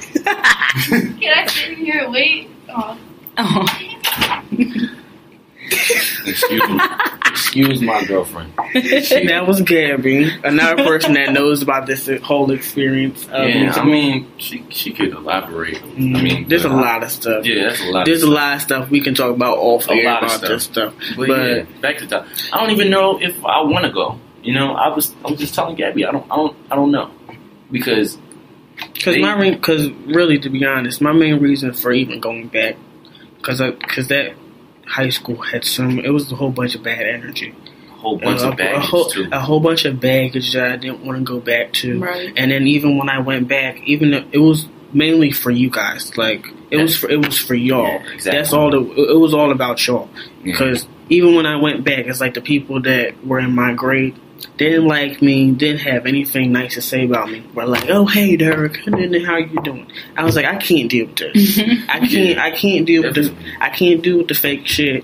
I came here for one reason only, to see my family perform and see how they're doing, to make sure they're good as long as I'm here. One day. I come back one day of the year. And that's, I don't know if I'm going to go this year. And I feel and then I didn't have a connection with the ones that were behind you guys, so it's not I still had a connection to go back. I want to go see Miss J and Paula and Armstrong and them, but that's literally something special. Yeah, we left on a bad note. We did.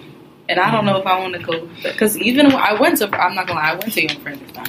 I did too. And I seen some people that got parts that don't usually get parts, and that was kind of cool. But Yeah. I couldn't help but envision like, so how are they treating the ensemble now that they were one of them? Horrible. I can't even put myself in a positive space. Horrible. I went back for that, and I went back. They asked me to do the talent show because I won the previous year, Mm-hmm. and it was I political remember again. It really? Talent Yes. show was fun too. We can talk about that. I was- We can talk It about was always lit. We can talk It was about always lit. It was Especially the year that you performed. That shit was crazy. Oh yeah, you because won. I got You got third place. third, I got right? third Yeah. place. Was that because you got first that year? No, I didn't Was it, get or in was that that the year. next I didn't year? get in 2 years in a row. Really? hmm Wow. When I got in, when I was rapping, and I got in rapping. Because I remember I went back to 2 talent shows, so that must have been one of The last the, one we the graduated last. is the one I won. That's the one you won because I came Sophomore to year, that one. You got third. I got second, and then Rachel Hummel got Yes, first. yeah. Yeah. Because I went to them all. I just Yeah, went to them. and then one of the years because I came back after that, and then did you and Orb won, Mm-hmm. and then after that Mackenzie won first. Yeah. After that win, I was like, I just wanted to win one. Mm-hmm. Like I was rooting for you the whole time. I'm like, she better. I just wanted. I was like, she better. I didn't think I was If gonna get. I anything- didn't think I was gonna get anything. I was just like, bitch, I'm. The hype- I was, the hype I was was crazy. I was It performing. I was just was. It performing. was. I Get thought you this- was gonna win. I was like, get this off my chest. Just do this. This is your last year. Do something. Yeah. And Yeah, then it just anything happened. it got me to be comfortable performing. That's the first place I Yo. ever rapped. Yo. And I didn't think nobody would like it. Like, who's this little mixed girl? Think that she could just. And I No, said because that in my song. I was like, I don't know if you heard me in there. I was like, look at my baby on stage. But then I had like, I won't name drop, but I had like these kids that I thought like were crazy popular coming up to me, and I was like, oh, okay, I need to keep doing this. Mhm. Yeah, yo. I always knew. I It always was tell you this. I crazy. always knew that you had that. That you had that. You just had somebody. You just needed to express that shit. Right. For real. You're just self-conscious. It's crazy. That's what it is. It's just No, that's the it's high school. self-conscious. The high school being. And they can that performing. that high school can Mhm. make you self-conscious. Let me tell you that. Mhm. Yeah. Especially my freshman year. Did you? I don't know if you did it freshman year. Musical. No, I didn't. Oh yeah, The because one year I it was did. the small cast thing. It was I was like, because my part was like real controversial because he was like a real open kind of guy. You know? I didn't think people was gonna accept me for that. But Yeah. then people was like, "Yo, you did so fucking good." I'm like, "All right, Mhm. all right, cool." Because like I thought people was gonna think I was more of what I wasn't, like more gay Mhm. because of who the part was. Yeah, because even we can even go back into like certain like aspects of how we had to dance during the things. Oh, yeah. And like certain things, like you were like, "How'd you do Right. that? Like, how'd you do that?" Like Mhm. you would come up to me and be like, "How'd you do that?" And I was like, "I'm just feeling the music," and I didn't care. And he was like, "I wish I." Then you even told me you were like, "I wish I could just think like that. Yeah, Just forget about it." Mhm. yeah. Because- Because I'm always thinking Because too much. it Always happens thought like about that. it. That Oh, yeah. You actually taught me how to like, be okay with myself. For real. oh, come on, don't do that to me, Eric. I'm gonna start crying Nah, over for there. real. You can't For say real, that kind of everybody shit was to always me. talking about you. Always Y'all can't say that throwing shit dirt to on me. your name and shit. And I'm like, this nigga is still being him, dancing his ass off all the fucking time. Right. If he could do that shit, that I made me can't. hit. That just, oh god, it just hit me in my heart, Eric. Don't do that again, please, in this interview. That really hit me. I really appreciate that. No problem. That's that. And you that know was I the year. got you. And I told you I always Yeah. got you. I always got you. I said that in my thing. I was like, if y'all need me, y'all message me on Facebook. I'll figure out how to come down there and figure out what's going on.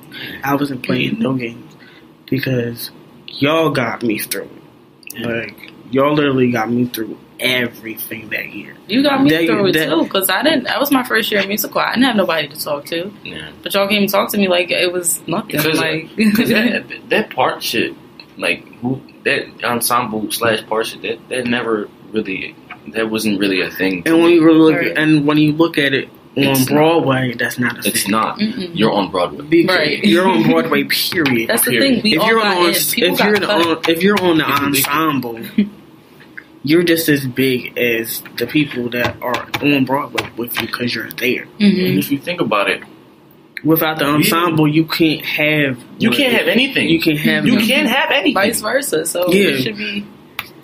But it's all about who's going to be the star. You know, it's all about stars. But if you think about it, they did like the directors kind of like divided it themselves because they would have separate practice. I mean, of course, you have to have practices where you know we gotta be there, and they're not doing anything. So why are they there? But at the same time, they wouldn't say it, but you could definitely. They definitely treated you different. They treated you different if you was ensemble because you know. Man, this is a great talk. I told you we got a lot of stuff to talk about. We got a lot of stuff to catch up on. I didn't think we were gonna talk about this. I feel good. You all over here making me feel like I'm about to damn cry and shit. Don't cry, bro. I'm not gonna cry, but it helped me almost tear up a little bit. Nah, because it just do something to you. Performing in general, you get this rush, and like I don't know. I just get this feeling when I'm on stage, and it's like, this is what I want to be doing. Exactly. And I always said, like, if I ever got to perform at like Firefly or Coachella or some shit like that, or even at the fucking Wells Fargo Center or something like that, that'd be just crazy for me.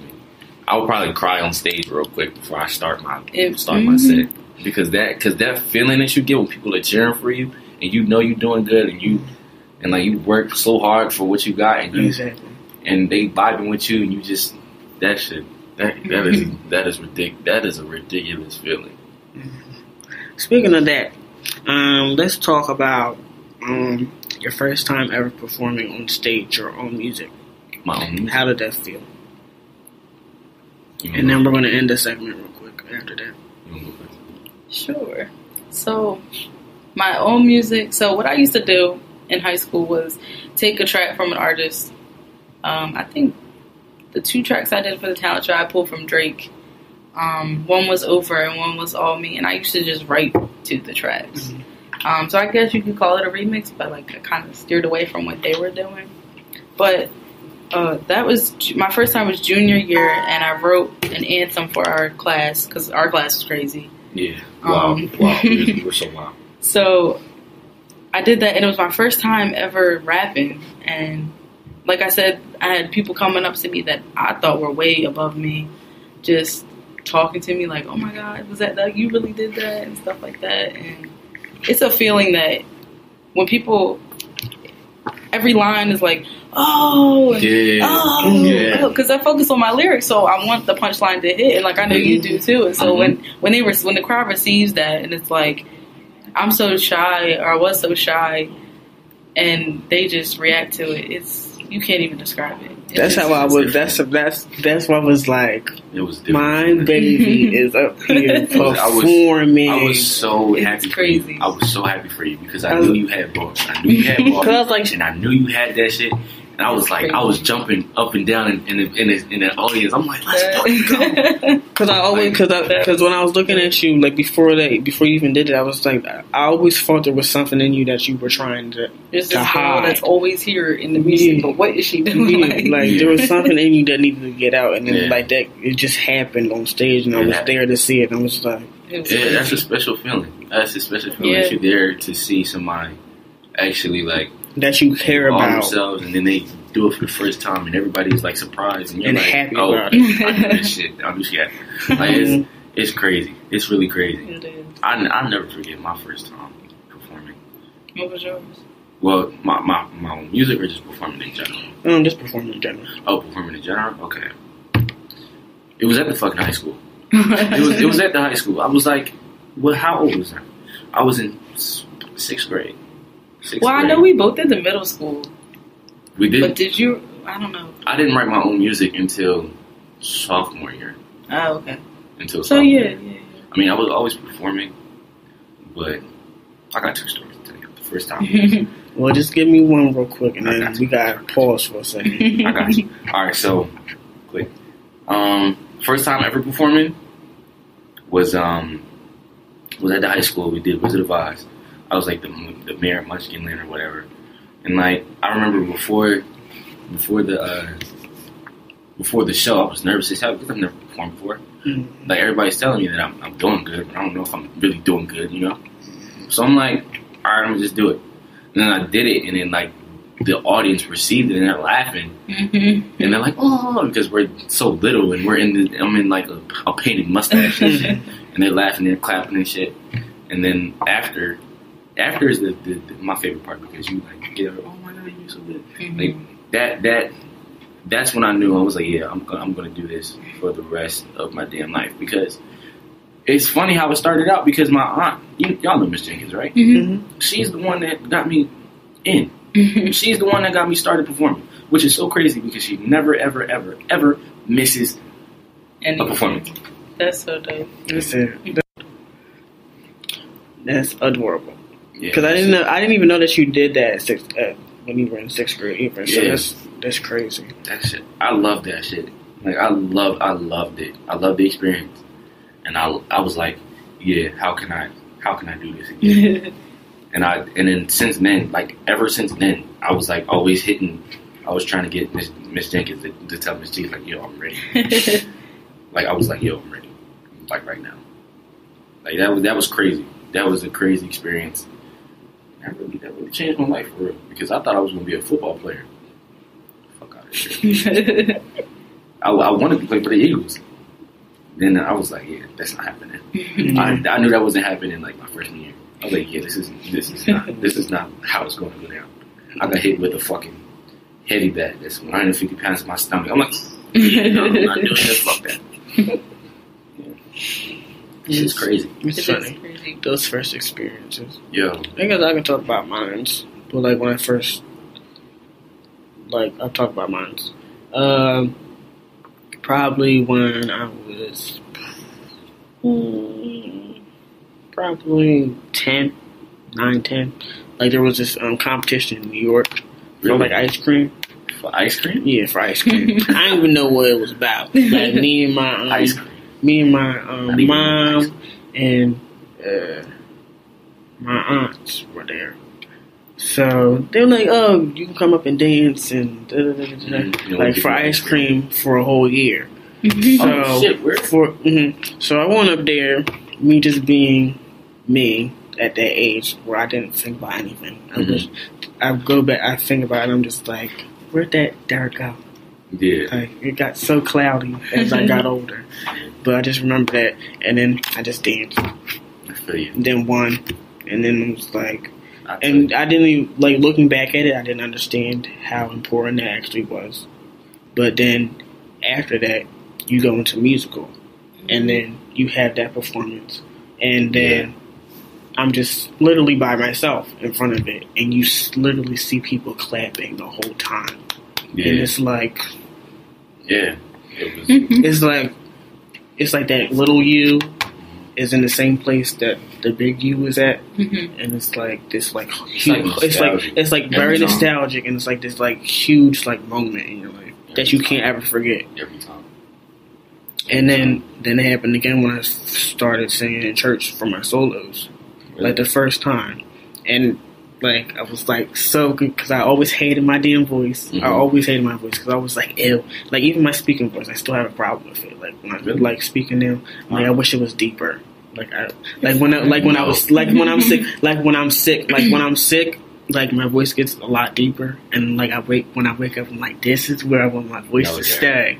This is where I want my voice to stay. So I don't have to deal with it. Higher. I wish my voice was higher. Bro, I wish I could sing some of the notes that some of these artists is doing now. I can And then speaking of like, because I've always been able to sing like high, like very high notes, like Mariah Carey notes.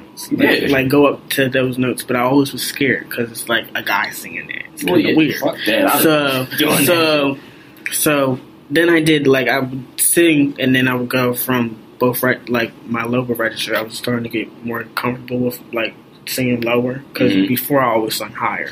So it's like that whole difference in like maintaining it, and then me singing the high notes, and people like responded so well to it throughout the whole church. I was like, all right. All right, there's no need for me to not let this out. Just continue to go. Do you remember the first time you saw him? And like you got a good reaction from it? Are you thinking of a specific time or? I mean, I am. I just wanted to know if you were. I mean, I sang in church. I remember. Oh, you sang in church? Everybody sang in church with me. my goddamn. Not like in the choir or anything, but like Sunday school. Like they had to come up, but like you'll do Christmas presentations with the kids and stuff. And I remember the first time I had a solo, I just started crying. And like, not to get religious, but my grandma was like, "Cause the Holy Ghost hit you." But I don't know if it was or that and a mixture of him telling me like, "This is what I need to do." Yeah, it probably was. I don't know. When it hits you, it hit. Yeah. It's like it's a special moment. Mm-hmm. Like I remember the first time like I knew I had my voice. That shit hit like crazy. So I did this summer theater thing at over at our RCGC. Okay, yeah. When I was going into, so right after the 6th grade that summer, they put me in this little summer thing. Mm-hmm. And I was like, and I'm thinking, all right, I'm gonna be on ensemble or something because this is my first time, like really getting into it. Mm-hmm. And it was a fun experience. I remember the first day they had us singing a song, and I got up and sung, and everybody was like, I'm like, y'all can't do that shit. Like y'all can't do that. That wasn't even the part where I really found my voice because I was always afraid to use it. Like I remember this like clean as day. So it was like 4 or 5 days before the actual show. Mm-hmm. I open up the show with me singing, and I can never hit the notes or whatever. And like the director, her name is Miss Barbie Sue. Real big lady, but she was like always yelling at me, louder, louder. Come on, I know you got it, louder. So I'm singing and I'm doing a movement, and like out of nowhere, like it just happened, and I started singing like crazy. Like I've never sung like that before, and to this day, everybody was like, to this day, I think about that, and I'm like, damn, she really got that shit out of me. Really, because she believed in me, mm-hmm. And that's crazy. That's really crazy because after that, it was done. It was done. It was done. I'm like, yeah, I'm doing this shit. I'm doing this shit, bro. Oh my God, I wish I could see her and thank her. I wish I could see her. People will ask you why music? That's so risky to. Well, when my parents were asking me that too. My dad was so scared; he didn't know what I was going to do. But then when I found a music industry program, he's like, "All right." Because because even when I went to college, it went back after. I thought that I completely switched over and wasn't so self-conscious of everything. Mm-hmm. But I had to switch my major.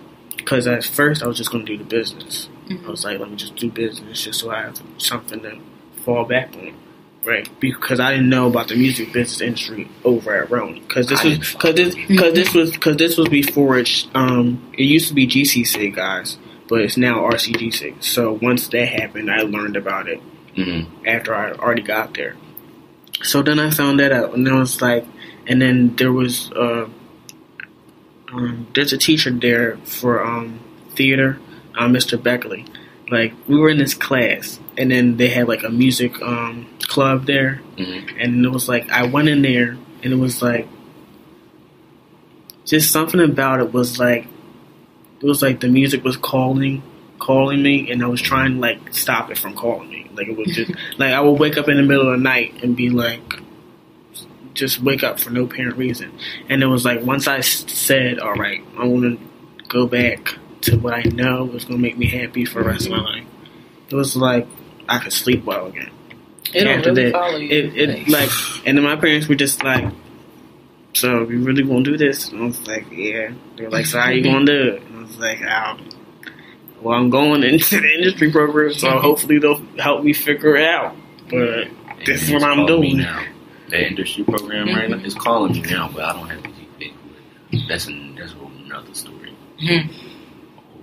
I didn't even know about it, but Mr. Spencer from the middle school, he's I don't know, this thing an uncle figure to me. I kind of look at him as, but I was in senior senior year, the beginning of senior year in high school.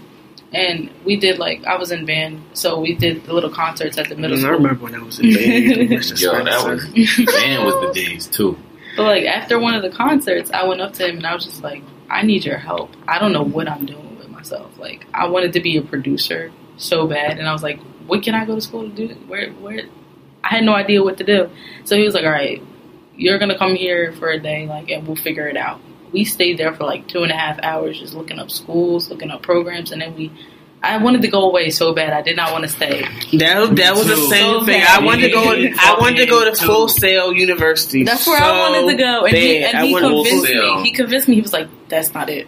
That's not what you need to be doing." He was like, for some reason, he said it wasn't legitimate. I guess it didn't look legit, right? Yeah. I got the email. Because my mom said that. My mom said the same thing. She was like, "This doesn't look like it's legitimate. Yeah, and he was don't trust this." But he went here, and we stumbled on the music industry program here, and I was like, "Well, I can't say no. This is there for a reason." So yeah, mm-hmm.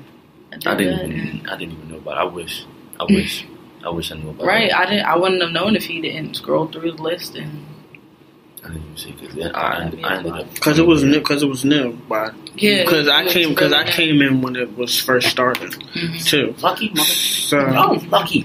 So lucky when it was first starting, so that was before all the stuff that you have a whole list of stuff that you guys had to do. Mm-hmm. They're the first class I think graduating with degrees in it, and we're the first class that they have the actual. List and curriculum, what you have to do. And curriculum all together. That's great. So it was crazy. It was because last year, because really I'm probably gonna be a super senior. I would be because I would be considered a senior now because I went for Camden County. I mean not Camden County, Gloucester County, and then 2 years here. So really, I should have been graduating by now. Yeah. But since they're adding all this other stuff while I was actually going through the program. I had to pick up all these extra credits over the summer and try and get summer class too. Then gotta get an internship. Then get a job while I'm doing this shit. And trying not to die. Bro, and trying to have a relationship. Right now. You can just say. I'm just saying. Mm-hmm. Okay. Well, Miss Mackenzie has to go somewhere, so we just wanted to end the conversation. I have an assignment for a class. They need me to go to a meeting and write about it. School board meeting. I don't want to go back over there. All right. So before you leave, just give them your social media. Yeah, and then where they can find your music real quick. Yeah, SoundCloud the link is Ken's the Lyricist. Instagram, I'm getting used to that because I'm an old soul and I don't like social media, so I finally made one. Welcome to my life. Finally made one this year. That's Ken's the Lyricist also. And then, I don't know, my Snapchat is Ken's the Lyricist. Alright. So. Alright. And then the singles are... The single out right now is Pick One. I have Mind Nothing, a Christmas song I did with another artist. A very good song. Thank you. It's not really Christmas time, but, you know. It's a very good song. I like that song. But I still listen to Christmas songs, even when it's not Christmas. Let It Snow. I do too. By Boyz II Men. So you can still listen to that joint. I still listen to Jesus of What a Wonderful Child, Mariah Carey. Oh, yeah. Every day. You sing that in church. All the time. That's like a black church thing. You sing that in and out of season. Stomping. Yeah. The whole thing. Yeah, when you see somebody catch the Holy Ghost and start my God. Getting it. I'm like, oh. Especially when they're older too. It really be killing me because I'm like, this lady got a whole king, and she got the whole. Start getting up, and she start walking, and getting it in church. I'm like, y'all are crazy. They know what they doing when that drum speed up. They know they catching the Holy Ghost. Man, that organ. Yep. My grandmother was speaking in tongue one time. What is going on? That never happened to me. That's never happened to me. And neither they talk about it, but it's never happened to me. I was Googling it. She was like, "You don't need to be looking that up. It just happens." I'm like, "Okay." Okay. Such an older black woman. Just older people. They're so nice. Well, we gonna have to do more conversations like this. Yes, definitely. So, because this was a lot of catharsis. Right. Yeah. It was a lot of stuff to get together. A lot. Well, we'll talk later. Thank you, All Bob. right. Bye. Be safe. All right, Mackenzie. Yo, if you find anything about the Holly Bash, let me I know. will. All right. Yeah, I'll let you know. And we also have to collab on the song. I know. I need to get more tracks. I know. So do I. As soon as I get some, I got We all should try to do a song together. Yeah, that would be crazy. That'd be crazy. All right, see you. Bye. All right. Yeah. So let's get into a little bit more stuff about you. So, let's talk about. I know you're trying to get an EP together, right? Mm-hmm. So you want to talk about that process? Yes. Doing it on your own, getting the beats. And, It's crazy. And I forget. Did you tell me that you produce some of the stuff yourself too? I produce some of the stuff myself. Okay. But for this EP, I only produce one of them. Okay. For this one.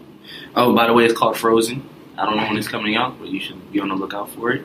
As soon as I get approximately $1,900, I will be releasing it. So now, is the single that you just put out, Drippin', is that part of Frozen? Yes, it is. Okay. So if you guys want to get like a preview of what the album's going to probably sound like, go on. It's on Spotify, or the SoundCloud. It's on SoundCloud. SoundCloud? Okay. Yeah. So check out SoundCloud and look up Drippin' and Javon. It's J-E. It's J-E with the asterisk over it. V-O-N. They be doing me dirty on SoundCloud, so you might have to scroll a little bit, but hey, I think it's worth it. And I also have a remix to Crew out too. If you guys want to listen to that, that'll be the first song on my page. So talking about that whole process, it's crazy. I know it's a big. It's a process. bitch. It's a real bitch because. First of all, I've been going back and forth with what songs I want to put on there. Mm-hmm. That's always it. Like, and you write your own stuff too, right? Right, everything. I write everything. I don't have no ghostwriters. Mm-hmm. But yeah, it's crazy. I actually write about 2 songs to like a beat, like each day, and like I'm still trying to figure out what exactly I want because I'm trying to put the best out. Mm-hmm. Because this will be the EP that I'm trying to put myself out there, put myself on the map, because I want this to be really good. Mm-hmm. I want it to be really good. And one of the issues that I've been running into is how am I going to get people to listen to it? You know, because as you know, this music industry is cutthroat, and the audience is not going to care about you unless you're like a big name like Drake. You know, like they don't. People, not too many people. And if you don't have a huge social following, exactly. That's which I have neither of those. I do not. I have 1,000 followers on Instagram, but whenever I put something up on Instagram about my music, this is like nobody clicks onto it. You know, and that's the start. You know, you got to trust the process. Trust the process of being, especially a starving artist. If I had millions of dollars, this wouldn't be so hard, you know. But since I come from a family that doesn't have a lot of money, and especially I'm in college, you know, it's going to take some time, but it'll be worth the wait. I feel like it'll teach you something because it's kind of the same thing with this podcast and YouTube. It's a lot of growing pains with a lot of stuff. Definitely growing pains. And then me even going with the social media because I'm not good with social media. Like, on my personal page, y'all probably will not only see me when I feel like I look cute in a picture and like something new happened. Like I still ain't show y'all that I got another nose ring, and then I got a tattoo recently. Yo, I just got it. Oh, I like that. Yeah, I like that. It's from. I don't know if you ever saw Charmed. I've heard of it. It's like 3 witch sisters that were witches. And then like my it's like this is it's a Celtic symbol, but it's like It's like for the Trinity. It has a lot of meanings. It's pretty much about balance, pretty much. That's what it's really about. Promotes balance and stuff like that. So it's like I think of it as that. And then one of the phrases from it is like the power of three will set you free, because it's like all about family, and family will always help you get through stuff. So it's kind of like that. So I like that message. Then it's like earth, water, that balance of energies and stuff like that. And then I look at it as myself, like the person I want to be, the person I can be, and the person I actually am. So I think of it like that in a circle too. So it means a lot to me. So I just got that. So I'm still trying to get used to having something on my damn arm. Real quick. Yeah. I've been thinking. I'm surprised I didn't cry, because I really swore I was gonna cry. Did it hurt? It was. It's an interesting kind of pain. I'll say that, because it was like, I don't know if you're scared. Are you scared of needles? Like when you get shots or something like that. There's like, do you like scream or something like that? Yeah, because like it's the same. This is kind of the same thing with me. Like, so the needle part of it all, and then I have nose rings. So like, if you have a nose ring, it's kind of like that pain when you get a nose ring. Yeah. For like, and then I have a hoop one, so it hurt even more. Mm-hmm. So I guess like, and then it's just moving in. It was just like moving in and out, and then pretty much the thing that hurt the most would probably be the shading of it, because they like scrape throughout your skin. So it's like that probably was the most painful part. But if you're used to, if you have a high pain tolerance, you're probably not gonna like be too bad about it. The only thing is just make sure your fluids are high and stuff like that, so you don't get lightheaded and stuff like that. But that's just like standard piercing, like regular shit. So you don't pass out. So, and then I went to the convention too. I went to that Philadelphia tattoo convention. Oh, where? Yeah, because me and my cousin that introduced me to the show, she got the same thing. Oh, that's what's up. So that's what we did. And then my aunt got one because she got me this tattoo for my birthday. Because it was supposed to be for my 21st birthday, but I couldn't get down to get tattooed, so that's when it was about. That's why I got it. But enough about me and my tattoo. So again, with the whole EP, the whole process of it. So it's a long process. And then another part to it. So I know, like, another part of you doing an EP is you trying to find your own voice as well. That might be the hardest part about it all. So, like, give me some of your influences, and then we can talk about the whole trying to find what you can take from each of your inspirations and bring it to number one, Eric Javon. Number one, always will be Michael Jackson. Mm-hmm. The biggest influence ever of music. Him, and it's Chris Brown. Him, Chris Brown, Beyonce, because she totally changed my life. Because I just look at all three of those their voices, and I see how elite they are, and I want to get up to that elite level. Especially with Chris Brown and Michael Jackson's performance, like their stage presence is ridiculous. It's ridiculous, and that's what I always want to chase, so to speak. And Beyonce, her artistry, like the way that she carries herself as an artist, and the way, like, and her songs, like all of their songs, really, because if you think about it, you hear one of their songs almost every day. It's either Michael Jackson, Chris Brown, Beyonce. Bruno is starting to become influenced just because of his stage presence as well. I love his stage presence. I love what he did at the Grammys. I love what he did, and I love what he did on his tour. I didn't see his tour, but I looked it up on YouTube.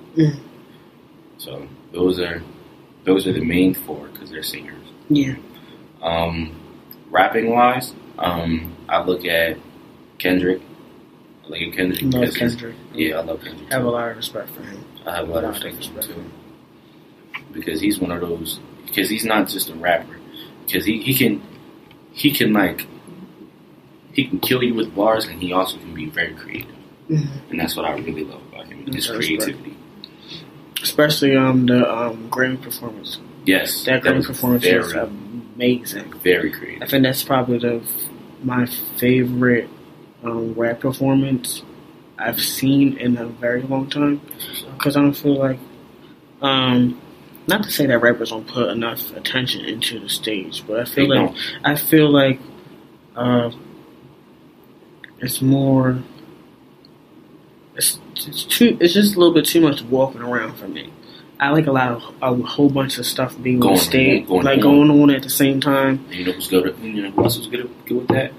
Kanye West. Mm-hmm. If you go to one of his shows, he always has something going on. He always has you entertained. Mm-hmm. You know, because it's easy though. Because he actually researched like great performers in like the 1800s. He goes that deep into it. Mm-hmm. And that's another thing that I try to aim to be is obsessed with my craft. Because if you're not obsessed with it, you won't be great. Mm-hmm. I try to be. You know, but since you're in college, you know, it's not your life. You know, you got to do other stuff. But as much time as you can put in, you got to put it in. Yeah, because that's really how you get great at something. Putting time in. Mm-hmm. You know? And you can tell which people in the industry put more work into what, and you can tell who's just doing it for the clout or just doing it because they make money off of it, not for the love of it. Mm-hmm. Because to be obsessed with something, you gotta love it too. Mm-hmm. So, yeah, Kendrick is a big one. J. Cole is another big one. Even though he's fell off a little bit because we haven't heard anything from him. But even that. Kendrick has more of, when you look at it, because Kendrick's more of a major artist. Yeah. Because he has a major deal. Definitely. And then J. Cole pretty much does all his own without any help. And also, I forgot about this one. I don't know how. The biggest name in music, Drake. He's definitely an influence because if you hear any artist today that raps and sings at the same time, they will sound like Drake in some way, shape, or form. Mm-hmm. Some way, shape, or form, they will sound like Drake. Yeah. And going in, he really made that comeback. So he really did. Because before that, you had like Missy Elliott, who was always singing. Missy Elliott was very good. You had Lauryn Hill, singer, rapper. You had a lot of people back in the day before. There was like a void until Drake came back. With rappers singing and rapping at the same time.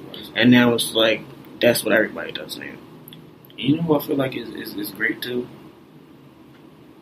You might not agree with me, but I like Travis Scott a lot too because he's very creative. If you think about it, I haven't listened because I haven't listened to a lot of Travis Scott. I went to Kendrick's. Just some songs that it hits me, and some songs I have to listen to a little bit. Yeah, I actually went to Kendrick's concert back in, I think it was August, maybe July, August, around that time. Mm-hmm. He performed at the Wells Fargo Center, and Travis Scott was there too. And he was very, very creative. I had a lot of energy. His energy was very pleasing because you don't know because you can put him in the category with the new age rappers. Yeah, you don't know what to expect, and then you see him, really putting it down on stage, and it's like, oh, I fuck with him now. I have more respect for him, So that too. Migos, you never talked about why you didn't like Migos. Oh well. Oh yeah, the thing. Was that the only reason why? And then that's one of the reasons. But it's the reason why it hit me is because it's been like a continuous thing with them. So it's kind of like so you think they're homophobic? Yeah. So it's kind of like, all right, and even that. It's hip hop, so you kind of expect that. So it's like it's kind of a hard thing sometimes. Because you don't really see a lot of like pro LGBTQ. Yeah, you don't see a lot. So it's one of those mental things you got to do sometimes. Where it's just like you got black. They from Atlanta, so it's Atlanta and then it's the South. It's just a whole bunch of stuff. A whole bunch of shit. It's bullshit. Yeah, basically. It was bullshit, but that's mostly. Any really social concept that hit me put into a child's mind at the end of the day is pretty stupid at the end of the day. Because you look at racism. We come out as kids, you don't even know what it is until you get older and you see that there's a divide and then you have to pick. Like, well, because he was talking about pick one. And then how we were like, pick one. Like, I hang out with the boys or hang out with the girls. Yeah. It's hard to. I always felt when I hang out with the boys, I had to be something different than what I was. And I always felt like when I was with the girls, I could be who I really was. Mm-hmm. You know, because with the boys, you gotta act a certain way, or they gonna look at you like you're crazy. Mm-hmm. I always felt like that. I always felt like I was a different type of dude. Mm-hmm. You know, and even just to talk about that, even in like the even after coming out, even in like the gay, like the LGBT, there's still like this whole thing with that. Mm-hmm. Like if you're not masculine enough, like you get like deemed like you're not treated well. Like if you're more feminine, they don't like you. Like, cause I was trying to talk to some guy, and then like, cause since I'm more quiet, like I usually stay in this like range of my voice. Mm-hmm. But like when I'm around my friends, it gets higher. Yeah. So I'm just like just doing a whole bunch of extra shit. So he's like, so you really sound like that? So that turned him off. So that like turned him off from me. Wow. So like, first of all, somebody's voice.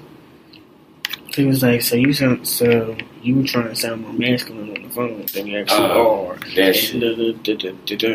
So it's like one of those things. So it's like it's everywhere. It's like one of those things that we just have to get over with. It's just one of those things where you can't win. You can't win for losing, as they always say. It's one of those weird things. But so how would you say?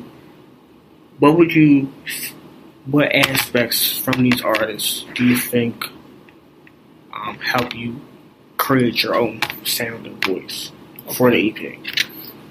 Well, I know it's kind of a hard question. Yeah, it's a hard question, but I mean, I try to take a little bit of everybody that I said from and put it in, and implement it into my sound, but still having it be my own. If that makes sense. Yeah, because I can tell, like, from even like when it was a talent show, I saw when you performed. I can tell like the difference between how it was in high school and now. Like, you can tell there's like a difference. I've grown so much since then. High school, I look back at those performances and I'm just like, damn, I should have did this, I should have did that. Because you know, it comes from experience. Yeah. Like, you're not gonna get good at anything unless you experience.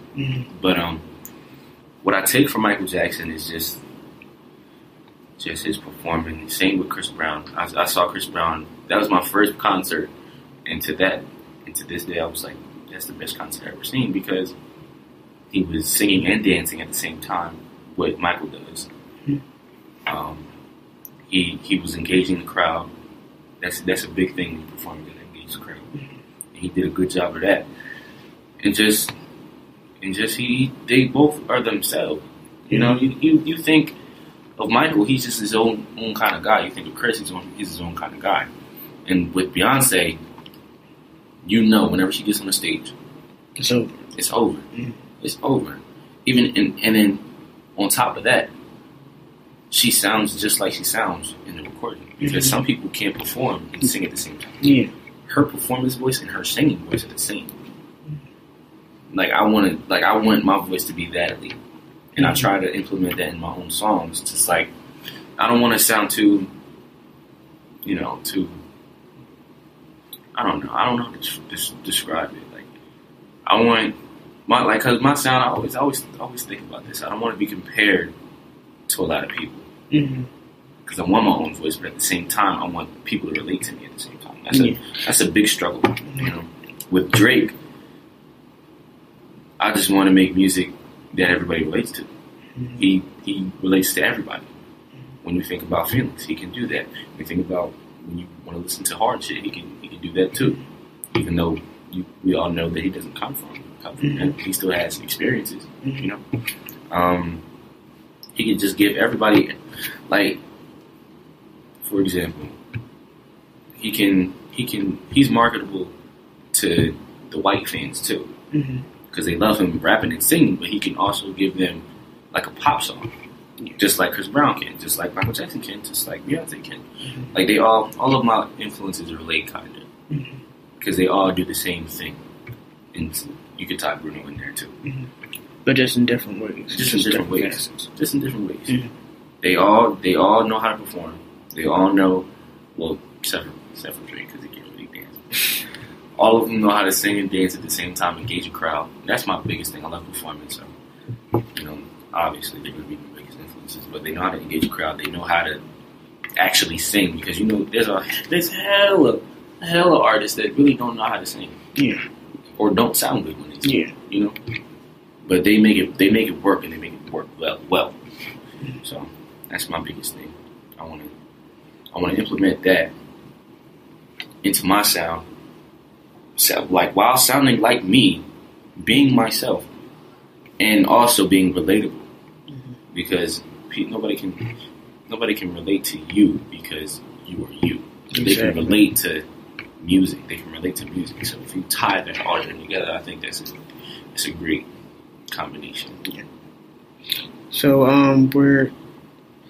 where did you get the name Frozen? Is there like a certain meaning for the name Frozen? There is a huge, deep meaning that I will explain right now. Well, it's not really huge. I mean, it's deep though. All right, so I got Frozen from basically how I've been feeling lately. I've been feeling like we was talking about depression. We was talking about all the other things that we've been through, and I wanted to tie it into like a short love story kind of, and how this is this dude, obviously me, but it's not really me. But I wanted to basically tell a love story about this dude where he gets cheated on, or not cheated on, but like done dirty by this girl. And that's the first song. You feel that, and then it's the process of becoming a person that we can all relate to, becoming like the dude that don't give a fuck. It's just like having sex with all these girls or whatever, and then like just having no feelings. Hence Frozen. And then he meets a girl that changes all that. But him still being fucked up in the head, he ends up hurting her, and then he ends up losing her. So I wanted to like the whole point of the story basically is to never let somebody change you, and just no matter what people throw at you, what people like, what anybody like, how anybody hurts you, you never know, because you can let somebody go that can change your life, and you can, and I mean, love is love. You're gonna get hurt. You're gonna get hurt in love. You're gonna get hurt in love. So you might as well find the person that you're willing to get hurt by. And that's basically the point of it all. But the concept of it, like the whole aspect of it, is I'm taking you through a journey of this man's feelings, how he's feeling, and what he's feeling at the certain time, what's going on in his life, what this girl is doing, what he's doing to the girl. So yeah, that's basically the whole rundown. With the concept, and it speaks to society, like how we act now. Like because I know a lot of dudes that just like fuck over girls because they were hurt by some dude, or not some dude, by some girl, or maybe some dude. But yeah, like, and they how they act hard, and like they put on this hard shell so they don't, so they I don't went hurt through anybody it. else. I went through it. Yeah, and that's another thing. I wanted to make it relatable, so everybody can feel what this guy's feeling, what this girl is feeling, because I know there's girls out there that have been hurt by so many dudes that they don't want to deal with anybody, and you'll feel that in this EP. I feel like this is needed, especially for our generation. Yeah. And generations below us, because I don't feel it. I feel like the reason why I love the '90s so much is because it was so diverse. It was. And it wasn't like everybody was competing for one spot. It never felt like they were competing for one spot. Everybody had their own lane. You had Erykah Badu, Maxwell, and D'Angelo in one area. Then you had SWV, Escape, Destiny's Child. You had them there. Then and then you had Biggie, you had Tupac, Biggie, Tupac, Nas, Nas, and just you had the conscious rap, you had the gangster rap, you had all the different versions of rap. East Coast, West Coast shit. You had everything. You had a whole bunch of different lanes, and they all like were good. Yeah.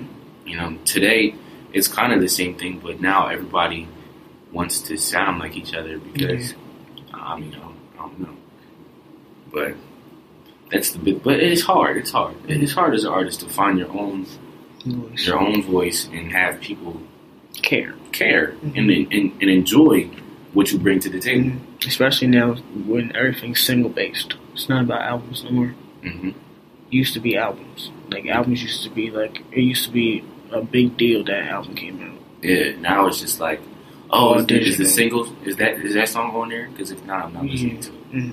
Me, I listen to a whole album because I want to hear a story. I want to hear like cohesiveness, basically. I just want. I don't know. I feel the same way. That's how I look at all the albums. And I still, even though there's not a lot of albums being like released like physically, whenever I can find one, I always get it. Because just opening it, just opening it makes a memory. Another thing I like to do is listen to all the great albums that have been in the past, so I can get influence for my EP. Like I probably listen to Thriller like over 100 times over the past few months, because like that's the most selling. Like that's one of the best selling albums in history. Like, and I'm trying to depict what he did to get that. To get that title. That's kind of how I look at everything too. Like how you said, like you study Beyonce, Chris Brown, and Michael vocally and stuff like that. That's kind of how I am. Like Chris is probably one of mine too for the performance aspect of it. I got into Michael Jackson as well because obviously it's Michael Jackson. Beyonce as well. But the people that really I always connected to were probably the ones that were a little bit more not as easy to market, like Erykah Badu. Erykah Badu was like a big influence on me. Yeah, she was. She's huge. You know? Even though she's huge, she's still not one of those people that's not like, respected as like not respected as an icon like she should be. Then you have then even though it's like Mariah Carey, even with Mariah Carey, there's always been like this thing like she's never.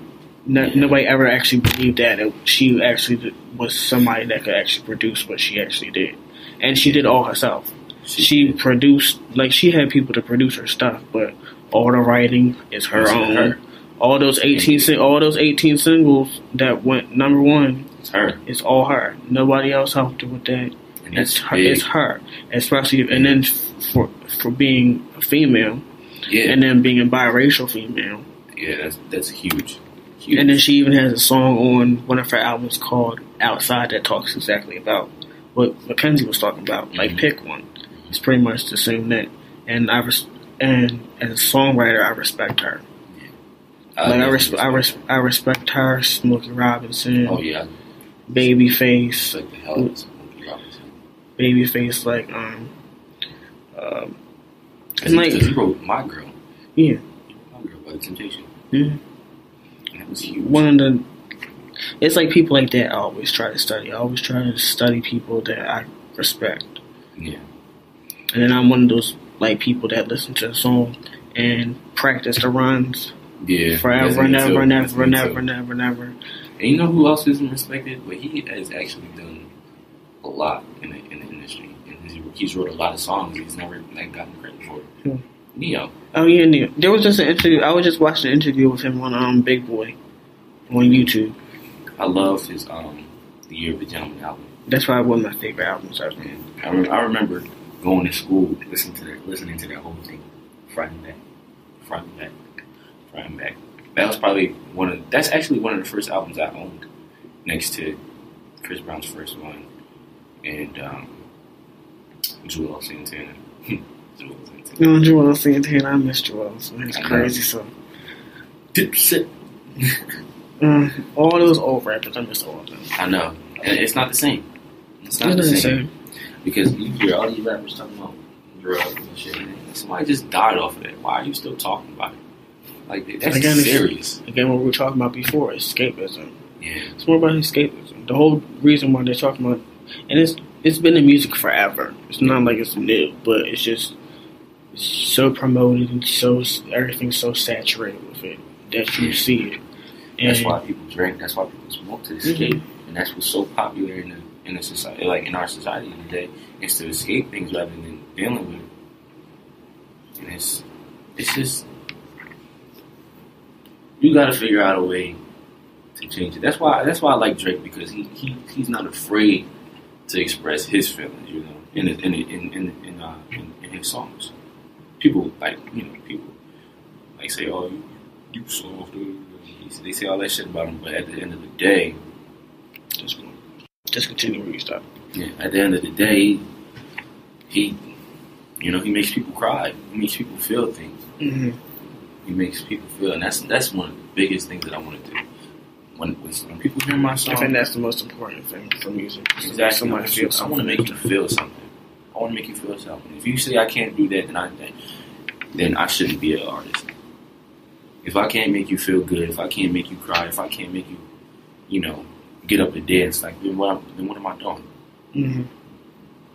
Because that means I'm not influencing you. And if I'm not influencing you, then I'm not doing my job at all. I think that's probably, and it's not that these kids are. I don't feel like these kids are feeling anything with this kind of music, but it's just they're missing some things. Yeah, that's it. Because I feel like and then it's not helping with the school environment. Because that I have a brother. And then just the environment at home that some of these kids have to go through every day. Like I think about my little cousins. I'm like, these kids are so talented. They're probably never ever going to be able to tap into it because of where they live and how the country treats people that live in these areas. Yeah, and then I'm fortunate, like because something just happened to like my cousin that I grew up with. Really? Like, I'm sorry to hear that, man. Like something like because he's depressed, like, and like he tried to commit suicide. So it's like that's sad. And me going through that, it hurts more. It hurts more. Then see your cousin. And then it hurts even more because we're not as close as we used to be. Then he has kids. He has kids now, and it's like, you got something to live for. And I know, and I know he's trying. The reason why he's so depressed about it is because he's trying to do something better for his kids than he had in his life. But it's like you can't. It's hard to get something for him. And then he has hair. He doesn't want to cut it off because it's more ethnic looking. Yeah. And he got tattoos that make you look more like menacing than he's a black man in the first place. Yeah. So you got to act that part in there. It's just tough. It's just tough. Like my little brother, he is going into high school next year. He's an awesome artist, but he's just some of the situations that's going on at home. He can't get past. You know, mm-hmm. You can feel it. Like as soon as I left for college, because I live here, I don't commute. I live here. It's like so I'm not there to help him out. To help him out, especially because he don't really have a father figure. Yeah. You know, like when he needs it. Yeah. He doesn't have somebody to talk to like he had me. So when I left, everything changed. Yeah. So it's like it's hard. It's hard for them. It's hard for these kids. And I think that that's why performing arts is important to me. It's very important. Because if I have it, ooh. If I had that shit, I don't know. I probably wouldn't be here. Exactly. To be honest. Exactly. Because in 8th grade, I was going to take myself out. 8th grade. Then you 360, I think about that all the time. Whenever I think about musical, I think about all that. I'm like, all of the stuff that I never thought I would ever do in my life that would make me happy, the happiest I've ever been. I would never experience that if I just took myself out right then and there. Because I believed everything somebody else said about me. That's it. When you think about it, it's sad. It's real. It's really sad. And these kids deal with this every single day. They see people get murdered in front of them. Yeah, they go through some shit. Their parents are incarcerated or on drugs or something. And then they don't teach their kids to express their emotions at all.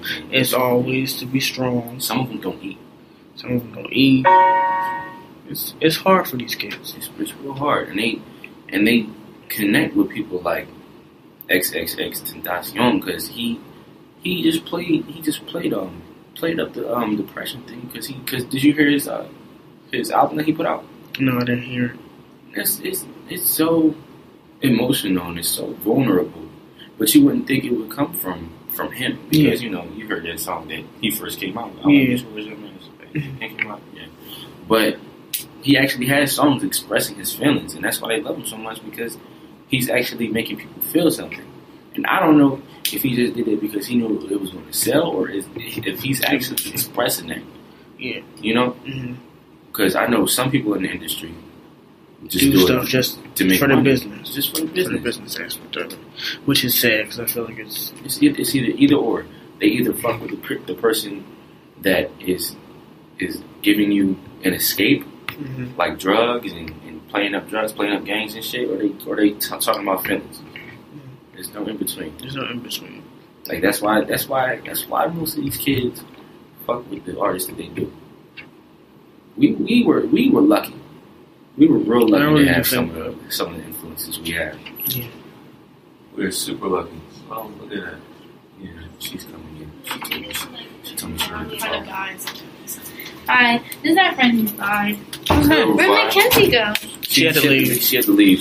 Aww. We were just talking about. Sorry, I didn't mean. no problem. Yeah, can y'all kind of Chill?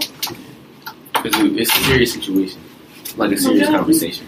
Alright. We was talking about how so many how so many kids go through the shit that they go through, and they idolize these people. They give them an escape by like talking about drugs, talking about gangs and shit, and or they idolize the person that is like talking about feelings, like XXXTentacion, his album. And that's where I just left off. He's such a bad guy. It's a shame because these kids idolize these people and they're not even good people. Kids idolize them because a lot of the time. All right, can you guys give your names? So we just had some people that came in, guys. So that was Gabby that just talked to. That's Ara's girlfriend. That was Ara's girlfriend. Yeah, my baby girl. What's your name, sir? Rufai. And what's your name? My name is Tiffany. And Tiffany here. So we just continue in the comment. Okay. This is just like friends, like family. Just like my family, so okay. So, back to the whole idealization thing. Like, I feel like sometimes some kids feel so alone and like they can't, like a lot of times they don't have someone to go and talk to. Like, thankfully some of us have some friends, but a lot of people who are all like on the social media, like, and they like all that clout and stuff, they're just like, they don't have people to talk to, or like the people they talk to don't take them seriously enough, so then all they see is all this negativity from like XXXTentacion and all that, so they're thinking that's what you should do, that's who you should listen to, so then they get consumed in all of this, but it's because they don't have like someone to like properly guide them, or someone to tell them like, listen, that's not all you need to do, there's like better things in life, and they don't get to see the things in life that are good that they can be going for and reaching for. Instead they see all this negativity and they think that's all that's out there for them, so they want to be the best in the negativity and like be the hardest, or be like, they don't just because that's all they know and that's all they see, and that's all like that's all that's around is because it's these artists like supporting negativity, supporting the bad shit that they do. Like Lil Pump and the stupid. Some people don't even go through like the things that people go through in life and have a lot to say about it. And some of the things they're learning too is kind of like, it's still it's very mature for them to learn. Yeah, For them to learn to. Some kids. One over there. I think of your little brothers, like Devin. I was just We talking were just talking about the Because that little little boy swears he's in a Talking gang about- because he listens to rappers that You said rap this over about there. being Yeah, in a it's gang. right behind you on the floor. Oh, I see it. But yeah, Like, because my brothers, they go. they listen to trash artists first of First all. They talk about nothing but trash. We in here. Are they in here? Did they have like a personality? So let's just give. So we're just gonna end it right here, guys. It's been a long conversation, and I gotta get my ass to class. So can you just give your social media? Just give them some singles you want them to check out, and we can end. Oh yeah, most definitely. My Instagram handle is JEVON.ENT, Javon Entertainment for short. My Twitter is at COLES_world3, and my SoundCloud is. We already said this SoundCloud, right? Mm-hmm. Yeah, I'm gonna say it again. My SoundCloud is JE with a little asterisk over it, VON, and Facebook. Oh, yeah, you ain't getting my Facebook. Yeah, you might as well not even try. Yeah. The singles I want y'all to listen to again, Drippin', and the Crew remix that I just did. So that's it. Alright. And then you guys can always find me on my personal Instagram at dwriter, d.writa. Then the Millennial Tones Podcast page. Just search Millennial Tones Podcast. On Instagram, you can follow me there with any suggestions, any songs you want me to listen to, and stuff like that. You can also catch me on YouTube with some reaction videos if you want to look at that. And I guess we'll see you guys next week. So have a nice day, guys.